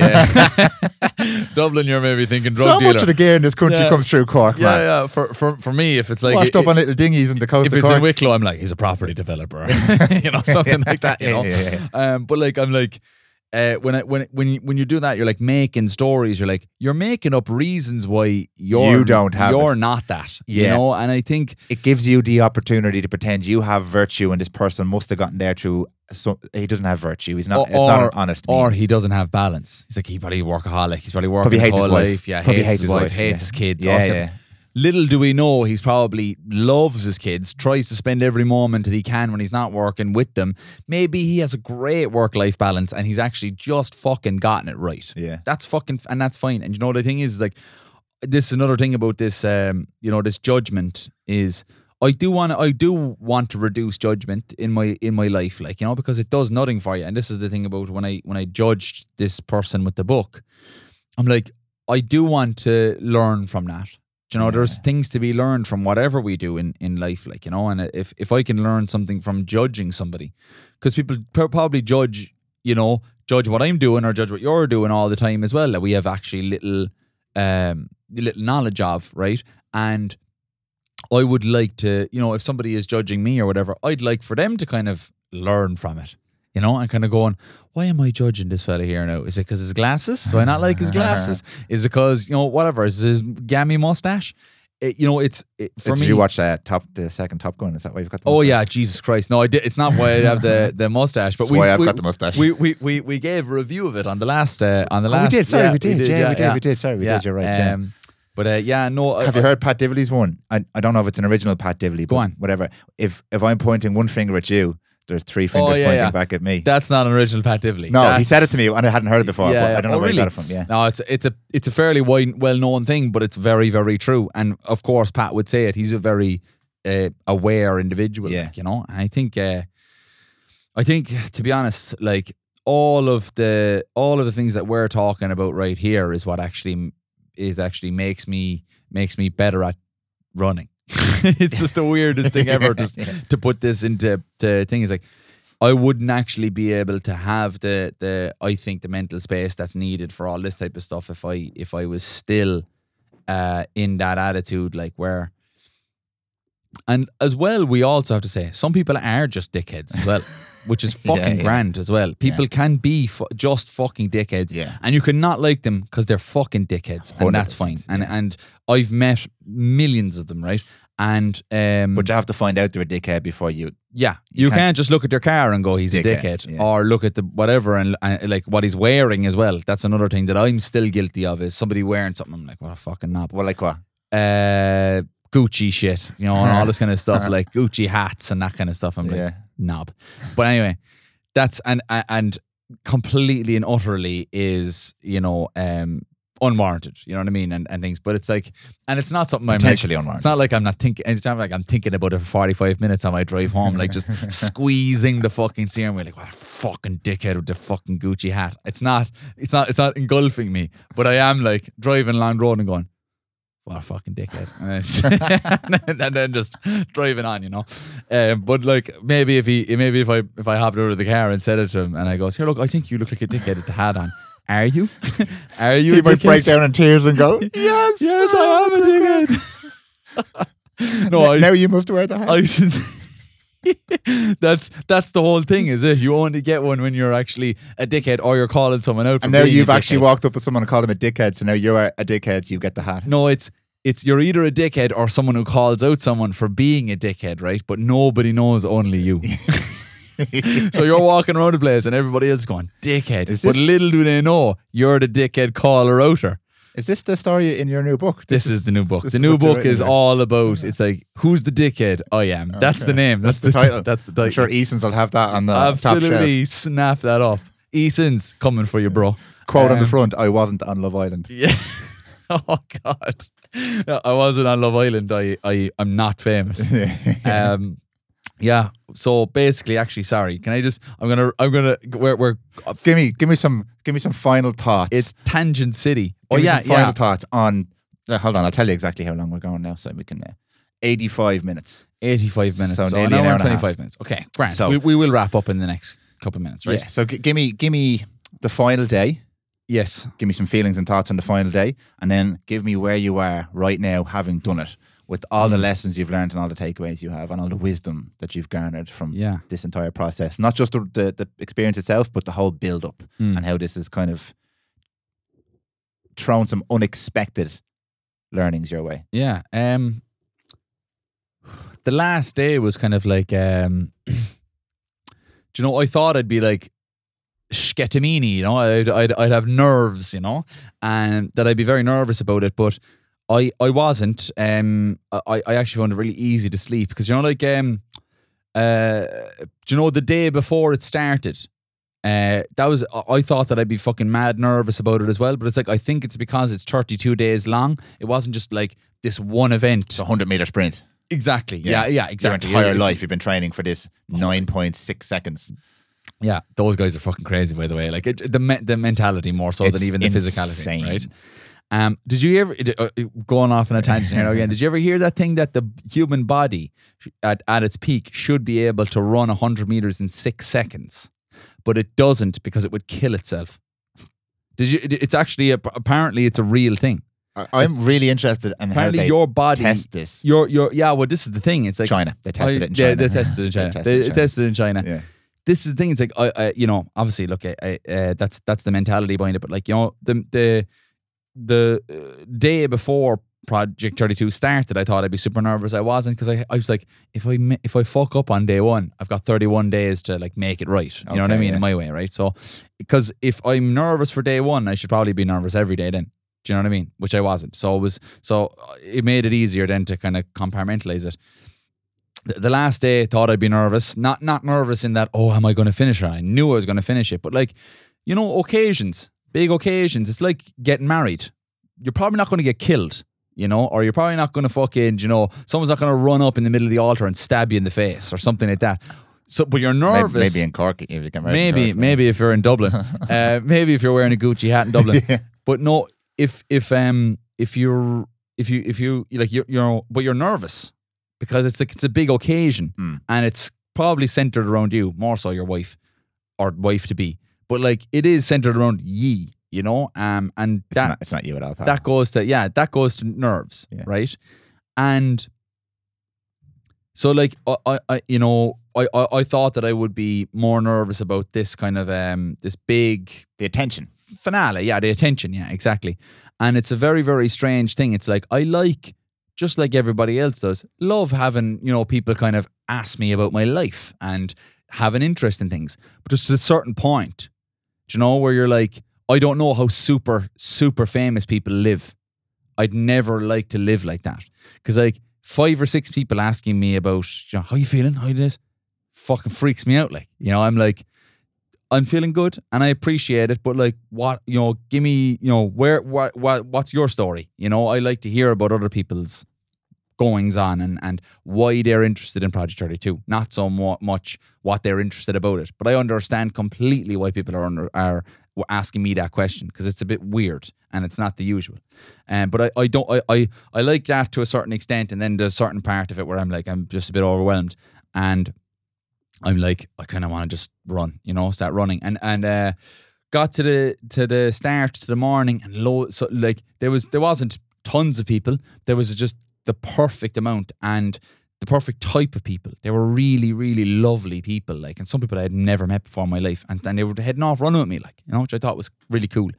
One of my friends actually met you, Richie Judge. Richie Judge, yeah. Richie met you in Meath? Yeah, he did. Yeah. Shout out to Richie. Because Richie's been following me for a good while. Yeah, Richie got on to me. To him as well. Yeah, he mentioned that alright, yeah. Fair play to him. Yeah, he's on his own journey now at the moment. Yeah, he actually messaged me afterwards saying that he was going to run a marathon and things like that as well, and stuff. And I was like, "Fucking good on you, boy." Taking control. Yeah, that's class, boy. Because he was, we had a fairly lengthy conversation, hours to talk, like, isn't it? Like, he was there for about 15 kilometers, and we, like, we're running slow and having a good conversation. But it's like that's what I love. Yeah. Is when somebody else gives me a slice of their life, because like I'm literally engulfed by my own life right now in Project 32. It's like it's in a weird way, and when you do these things, like when you do an ultra marathon, your own world inside your head revolves around you, right? So like having a break from that is fantastic, and hearing about other people's lives and about their kids and about what they're doing and all that, it's brilliant. I love it, and I think it can only add to your life, and the day kind of just started. It was just like every other day of Project 32. It was just running, and I really was like, when we come to the end of this now, it's over, and it's like, how I've been preparing for it for fucking days and days beforehand anyway, that was coming to that, because towards the end, I shouldn't have been thinking like this, and this is another thing I don't really think I shouldn't. I thought about it like this, and I have no problem with it. I did want it to kind of, come to an end. I was like, I've done it now. These 4 or 5 days before the last day are really just ticking the box that I did the marathon, really. I wasn't finding it challenging. I was getting out there, I was getting them done, and I was finishing. And I really actually fucking ended up enjoying every single one of them. And the second last one, I really enjoyed. Really enjoyed. I actually met Clara from Hell Week. Hell Week, yeah. And we started doing like 4:30 pace for the last She's had like a 5K. massive transformation. Oh yeah, huge. Yeah. She's an animal. Yeah, no, she's like, again, why does she not have 100,000 people following her? She's amazing. Why does Ellen Vitting not have 100,000 people following her? Yeah.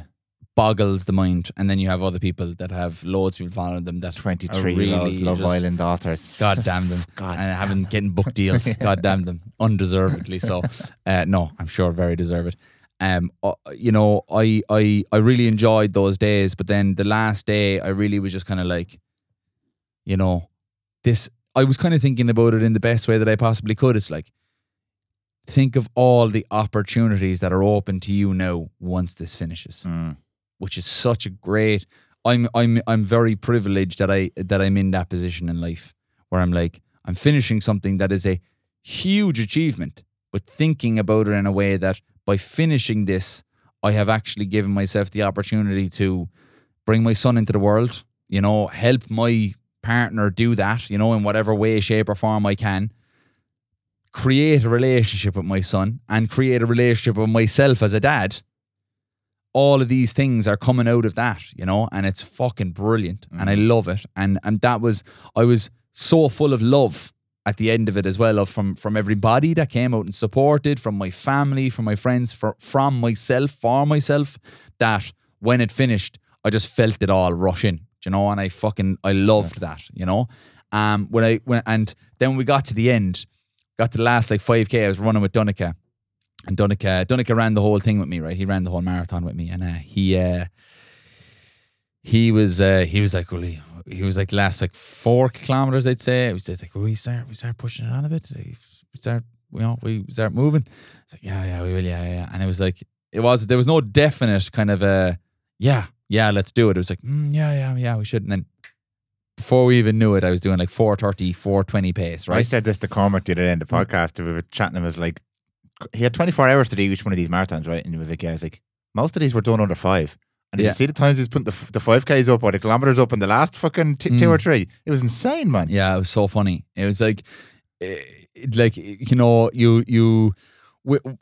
again, I just got completely swept up in the moment, you know, of it. And I was like, you know, he was like, well, we burst on. It was like, let's just finish it strong, you know. And I think that's a good thing. A good thing to think about our lives is, like two points along Project 32. The what perceived to be one of the hardest times turned out to be the most illuminating and the most assuring for me, because I was like, the last 5 kilometers, I've never ran as much kilometers as those last 5.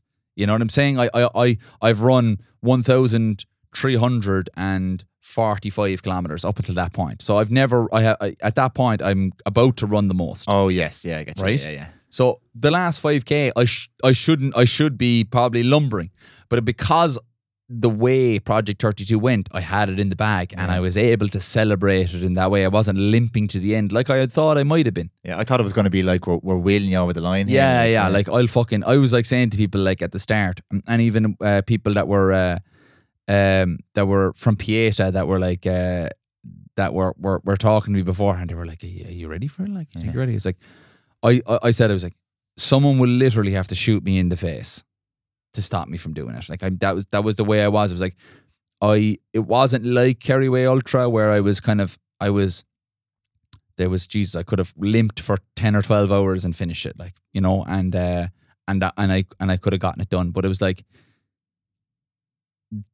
all I was thinking about in that time was I have Project 32 to do in a couple of weeks' time. But once I realized that Project 32 was the thing, was that element of it, was like, this is my, you know, this is everything that I have for this whole year. So I just spend it. And we'll worry about how we're going to recover at the end. That's like the Irish government. Yeah, exactly. I was giving all the money. Basically, fat sacks cash.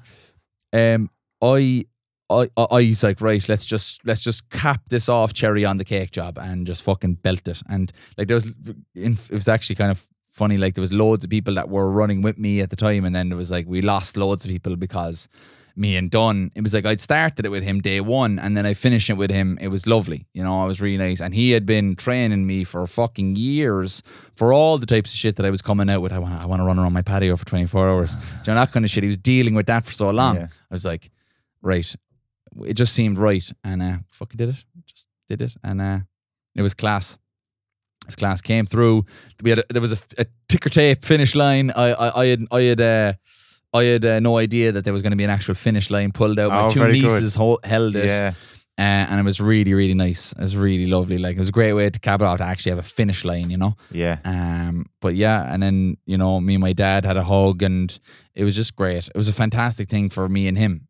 It was a huge element of the whole thing, was this relationship that I had, that I've lucky to have with my dad. I really enjoyed the hug after the vest removal. Yeah. That was emotional. It was emotional every day. Fucking, it was just. I think that's a lot of the story of Project 32. Really, is like me and my dad had been on a fucking whirlwind over that 3-year period up until Project 32 started, and then we both came here, and like it was strange. Like, it's strange to do 32 days with your dad and not have a fight, you know, or an argument. I would be messing about things. Like, what the fuck are you doing, boy? Like, you know, turn that off, or put the window down, or whatever, you know, just talking shite. Like, but we didn't have a proper disagreement, or like or any type of falling out or nothing.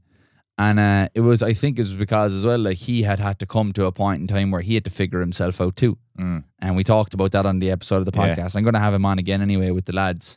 And get the whole breakdown of Project 32 from everyone's angle, because I'm only giving mine. Yeah. But like, I definitely feel really grateful for that, because there's a lot of people that aren't able to do that. That, like, whatever way, you know, either their dad isn't there, or they don't have that relationship with their dad. But I feel like I'm blessed to have done it, like, you know, and I don't take it for granted at all. And it's really given me food for thought. Now that I'm welcoming my son into the world, I'm like, right, you know, if you want to have a relationship with him at 30, you have to have a relationship with him when he's 30 minutes old. Yeah. You know what I mean? And it's like, you have to be there for him. Yeah. You know, sometimes when it's ugly and when it's not nice and it's not the romantic idea of parenthood, which is 90% of the time. You know what I mean? And I think that's the element where I feel like a lot of people have tried to tell me how hard lots of different things are, including parenthood, and I feel like it is hard. But what I want to say is, like, I have the best person ever backing me in becoming a dad, and that's me. And that's the thing, is like, I've got a great relationship with myself, which makes it easier for me to take on hard shit. And I am a bit nervous for certain elements of it, more of a safety point of view. You know, like, it's a weird thing to say, right, on a podcast, right? But you're like, you find out that your partner is pregnant, you're like, it works. It works, you know. It's like, it works. Like, you know, all these years of me dodging bullets, you know, you're like, yes, it's fucking working. And then once the baby is in situ, you're like, fucking please God, just let it be safe and let everything be okay, and let both of them be okay. You know, these are two of the biggest fucking things in my life right now, and I have very little control over it. It's a weird thing. I don't know if I'm the only one who's felt like that, you know, where it's like, I fucking have no control. When this thing starts happening, the ball starts rolling, all you can do is support, but like, there's no, you know, divine intervention that comes from you. Like, you know, you're just there to help this whole thing happen, but there's so many things that you're not in control of. And I think that's a part of is just accepting that as well, is just accepting that things will happen the way it's meant to happen, and you kind of have to go from there. That's what I've been thinking about, more so than actually becoming a dad, because I'm like, it's going to be hard. I've done hard stuff. And also, there's also this thing as well where I think the hardest part of becoming a dad as well is, you know, you're coming home with this being, and you're like, I have to look after you for the rest of your life, for the rest of my life. You know, it's like, that's big. You know, it's like the rest of my life, I am going to be worried about you. I'm going to love you. I'm going to try and take care of you. I'm going to try and advise you. I'm going to try and help you make decisions. And that's the hard part. Waking up in the middle of the night and feeding the baby. I don't sleep deprivation, all that kind of stuff. Cool, bring it on. What I think the hardest part for me will be is just wrapping my head around this idea that I have this thing for the rest of my life. And although I already have this not weird, it's completely normal, actually beautifully lovely. I love this thing. It hasn't even taken its first breath yet, and I love it to bits. And I'm like, I know that the most difficult part for me is just realizing that I have to try and be the best version of me for him every day. You know what I mean? And that's like having off days with yourself is pretty alright, but like just having off days with your kids is a different thing, I think. And you will have them, and that's just a part of being a human being. There's only so much we can take, and that's the part where I'm mentally preparing myself. I'm not mentally preparing myself for like feeding during the night and stuff like that. This isn't like the child wakes up, I just wake up and do it. I'm going to be asleep again at some point in time, or we'll just continue to do this and figure it out together. Yeah. That's for me. And people are probably looking, oh yeah, wait no till it happens. I know I can kind of get where people are coming from. And they're trying to tell me that it's hard because they've done it. That's all well and good. But what I'm trying to say to you is that that's not the part that I'm at all worried about, really, because that's actually I control it. I control that I can get up out of the bed and look after the child. You know what I mean? I can control that, and I think that's the element of it that I'm not afraid of at all. I think the elements that I'm afraid of is the parts that I can't control, like the birth, like that process, and then the idea of this child, like everything about it depends on me. You know what I mean? And obviously Mel, like hugely so. But that's the part where I'm every day I'm kind of making more and more progress with that as well. Is like even last night I was awake for 3 hours last night. I wasn't worried or nervous about it. I was just trying to think about it practically of like I like visualization, and visualizing things. I visualized getting up out of bed loads of times. I would get up out of bed, picking the child up, giving it to Mels and breastfeed, burping the child, all this kind of stuff. I'm like, winding the child, getting the child settled, putting it back down to bed, and like getting into bed and being woken up 5 minutes later again. And I've pictured that 1,000 times. So the practicalities of it. But what I'm trying to picture now is the longevity. This idea that my dad is 60 next year and I'm 31 now, and it's like there was once a time where I was this blob in his hand. You know what I mean? And all that time in between, he's probably been, he's had some input into my life, like I had to get new glasses, and my mom was like, I still haven't gotten she wanted to get me a 30th birthday present. I don't really care about presents and all this kind of stuff. Never bothered me. And she's like, I want to get you something for your 30th or whatever. And I was like, will you get me new glasses? Right. I still haven't gotten them, right? As you can see from the tape along them. I rang her today and I was like, I'm going to get those glasses. She's like, oh my God, that's great. I was only thinking about it because I've had another birthday only the other day. When was your birthday? Since then, Saturday. Oh, happy birthday! Yeah, thanks, bye. 31 years old 31. Now. I'm into my 30s now. Fucking hell. But I was like, I don't want to leave another fucking birthday pass without this woman getting what she wants out of it is to buy me a gift. So I didn't get the fucking glasses anyway. They couldn't fit me in. So she'll have to wait another couple of weeks. But it's like, they're going to have a relationship with me for the rest of my life. Yeah. And I think that's the thing where I'm like, am I, you have to be okay. If you're okay with you, I think you're okay with letting that in. That possibility that you're going to fucking be 85 years old and your child is going to be an old man too. Do you know what I mean? Yeah. Do you know? And it's like, I don't know. I'm thinking about that element of it is the practicalities, you know. Yeah, I feel like this should be a whole another episode. We will do one on fatherhood. yeah, Might do it on the 100%. Primal podcast, actually. Yes. Come on and do an episode on fatherhood. But just to make a comment on what you've said there, because it's very interesting to listen to, because I have 2 kids. One is 4, one is 1. And the most important lesson that I am still learning and will be learning for the rest of my life, and it's Jill who teaches me this constantly, is if you can maintain that attitude and every single day think about your role in this family unit and in that child's life, as opposed to what that child is doing to your life, it completely changes how you will interact with the child. Because it's no longer then, and again, I'm learning this, so it's not like I have this nailed down, but it's no longer about the child is annoying me. We said this before the podcast here as well, because I have to get out of bed. I'm getting out of bed because the child needs something, and this is my role, and this is what I do, and I'm comfortable, and I'm okay with that.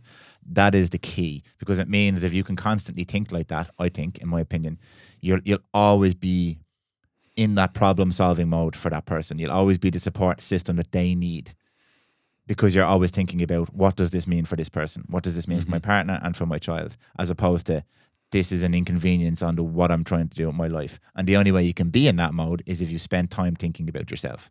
Because if you don't spend time thinking about yourself, you're in crisis management mode constantly, you're in distraction mode constantly, and the child becomes another distraction. And it is the biggest distraction you'll ever have in your entire life.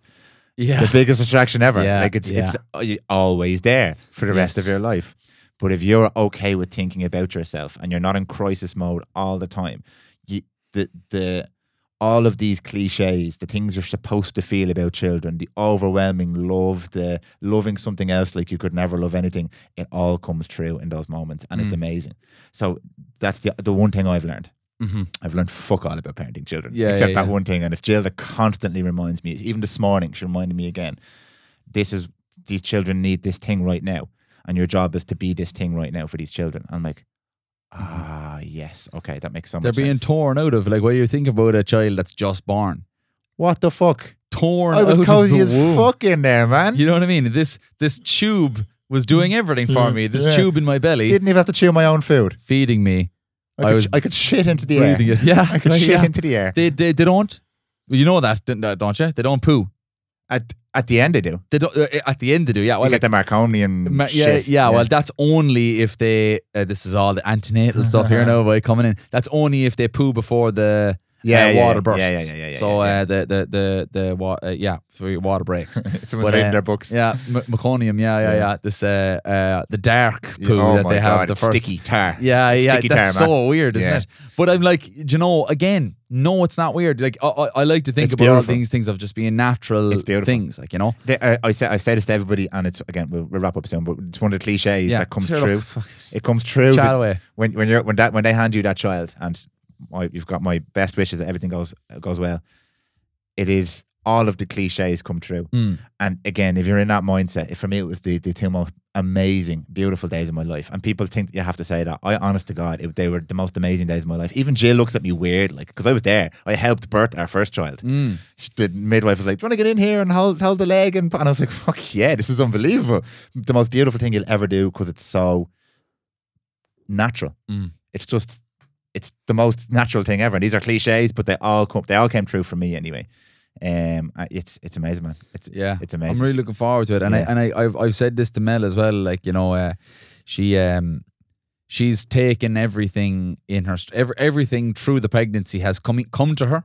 Like, even getting pregnant, like, it was like one fucking slip up, boom, we have a baby. Like, basically that was basically like when we look back and it boils down to, and you're like, well, look, we weren't exactly being the safest you could possibly be, but even getting pregnant and then throughout the whole process of everything, although it was a big shock to the system, it took an awful lot of time to really wrap our heads around it, like, and that we were like, we're going in for this.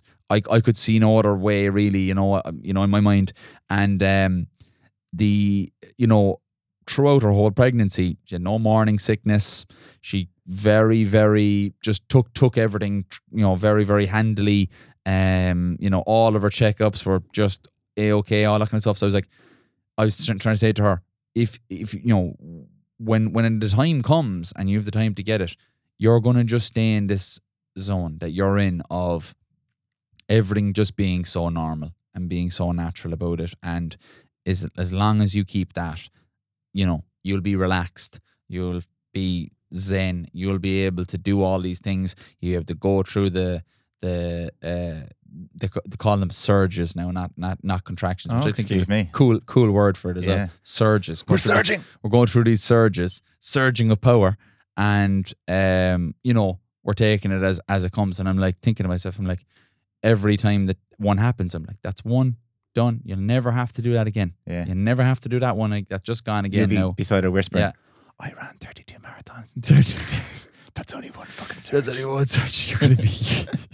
you have 31 to go. Stick this vest on you. Yeah.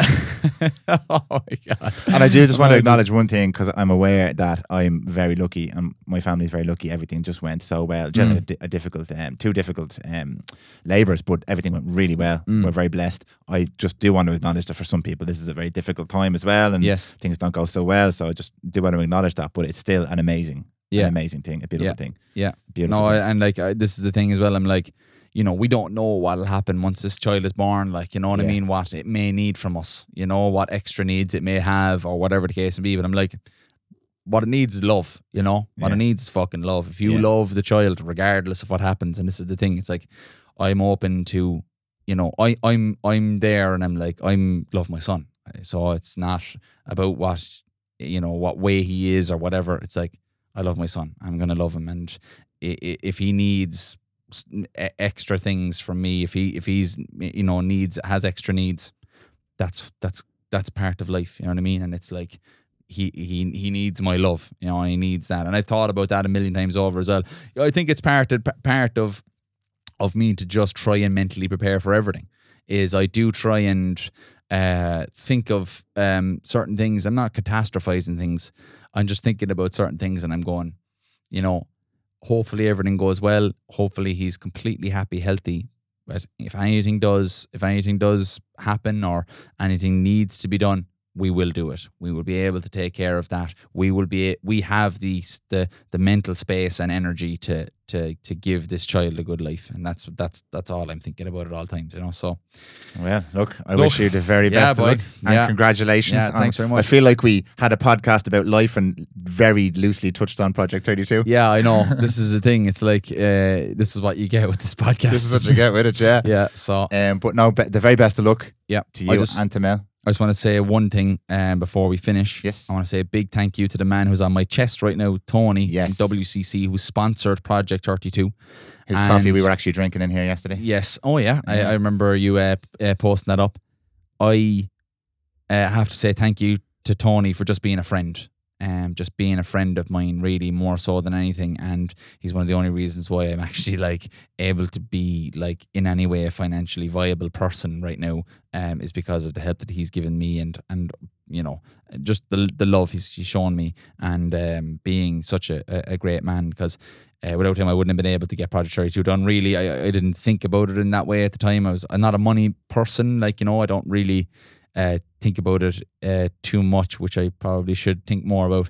But thank you, Tony. Thank you for and thank you as well. Every day that I wake up, I drink West Cork coffee, and it's the most beautiful coffee, you know, that I've ever had.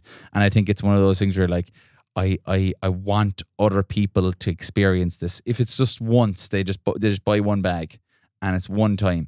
I guarantee you, if you like your coffee, you'll be like, yeah, no, this is the best. This is the best. So, if you want to support Tony, because he has supported me so much, you can go on to West Cork Coffee's Instagram page, westcorkcoffee.ie as well, /shop, and it'll bring you onto the shop. He's got some great Papua New Guinean stuff. He's always got great Brazilian What's your favorite coffee as well. For the usual stuff he has, I love the Brazilian. Love the Brazilian and the Kenyan. They're my two like favorites that he's kind of has all the time. Okay. The stuff that he there's one particular one, I can't say what he gives me. He gives me one that is just a Nicaraguan panther blood. It's meant to be for one particular customer, particular restaurant. Oh, excuse me. And so I get it privately, you know, delivered to my house. But no, the other stuff that he's just after getting in is Papua New Guinea and stuff, and it's Awesome. Deadly. Really, really good. So, look, I also want to say thank you to Dan as well for just fucking, the chats we had before we came on air and chats like that. And like, I feel like I come in here to you and I kind of go, these are all the things I'm thinking about, and we need to do all these things and things. And you're like, hold up a second there now. If there's a way we can do these and make it really successful, let's do it. And I'm like, fine, I'll listen to the guru. So I just want to say to anybody that's listening to this who's like, fuck it, I'd love to make my own podcast. Another thing as well that I want to say to anybody who does think about making their own podcast is, it's like me with writing the book. Don't have to fucking think about why you should do it or what you have to offer. Just have fun. Just have fun. If the pages of my book never get published, I had fun writing it and I enjoyed it. And I laughed at myself and I tapped myself on the back and I had a bit of crack with it.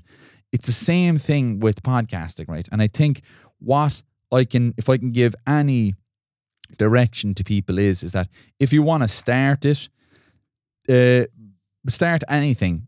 Don't half-ass it, don't half-ass it. Give yourself a fucking good shot at it. And then, at least then you can realize you've turned every stone over. And Dan will help you to do that, and Prime Productions will help you to do that. And I think the good thing about Dan is, which we were just talking about there, doesn't matter if you have fucking a huge business, 300,000 people following you, or you have 19 people following you and you don't even have a profile picture on your Instagram. It doesn't matter. It's about the most important person to Dan at that time is whoever's in the studio. So, like, I do think that it's just a great medium. I love recording the podcast. I get an awful lot even just from just talking. So, if you are a business and you're like, do you know what? The podcast sphere is completely unexplored, which it fucking is as well. It's like people think there's loads of podcasts out there. There really isn't. There isn't many podcasts. There's not many good ones that are actually well produced and have good sound and they have this listenability. So if you can actually develop that from day one by coming in here, you're already above 99% of people in the game. And this is me just literally just retelling you everything that Dan has told me and how he's empowered me to look at look at Flip the Script as something that is great. And whether it turns out to be great or not is up to us really. But it really is it's great to come into somebody that is like, nothing is too much of a problem and everything is a possibility. So, thank you. You read that teleprompter really well there. That was excellent. Yeah. Did I get everything in that you wanted me to read that say small there? print there? Yeah. The last bit, Dan, is great. And can I say one more thing as well? Is I want to say thank you to Mel, my partner. You see, there's too much to say. Like, I want to talk about my dad and everything and all this kind of stuff, but there's loads of stuff that I think I'm going to get Mel on after we have the baby. Yeah. I'm going to get Mel on.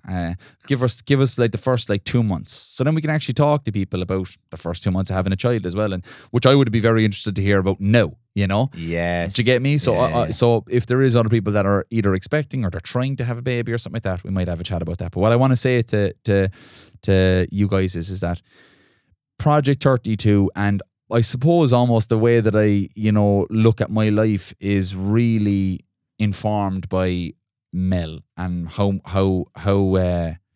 I interact with Mel. And she is just such a, people say people end up with their mothers, right? Mm-hmm. She does have that. And this is why I said to her, you're going to make a great mom, because you're almost like my mom in ways. You're like, it's like, Mel, where did I leave my glasses? Where did I leave my things? All this kind of stuff. Did you it's tell your partner she was like your mother? Oh yeah, I'm just like, ma'am, ma'am, Mel, Mel, you're Christ. you're already like a mother to me. But it's basically it's not about, she's not like, I'm not dependent on her.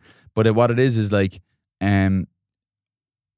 my house wouldn't be my home without them in it. And I think that's the best way that I can say it is like, she is part of my, almost my retreat from everything. And, me loving her is something that I really enjoy. And her love for me is something that I feel every day. And the reason why I was able to do Project 32, not many people's partners at 7 months pregnant would be like, yeah, go on there and chase your dreams. but she did, and that takes a big person to do that, I think. And I'm very grateful for her and what she does for me. Just like I'm looking forward to the next chapter for us being parents and stuff like that. Be pretty cool. Amazing. Yeah. So thanks everybody for listening. Also, the only reason why I'm able to do these podcasts in the studio is because of the people that are supporting me on Patreon. There are still people that support me on Patreon. That are allowing me to be in the studio today. So, if you were a fan of the podcast, you're like, do you know what? I actually like this podcast a lot. I would like for it to continue and for it to grow and for it to have, to do more. If you want to support me on Patreon, head on to Patreon /Flip the Script, and you can support me there. If you wanted to buy me the price of a cup of coffee or the price of a pint or whatever, if you'd have met me on the street and go, do you know what? I'd love to have a coffee with him. You could buy me a coffee every month, and you could listen to the podcast recorded in the Primal Production Studios. So, and from now, I'm trying to get more content out here and try and do more episodes. So yeah, thank you everybody for everything, and thanks, Dan. Thank you so much. Boom.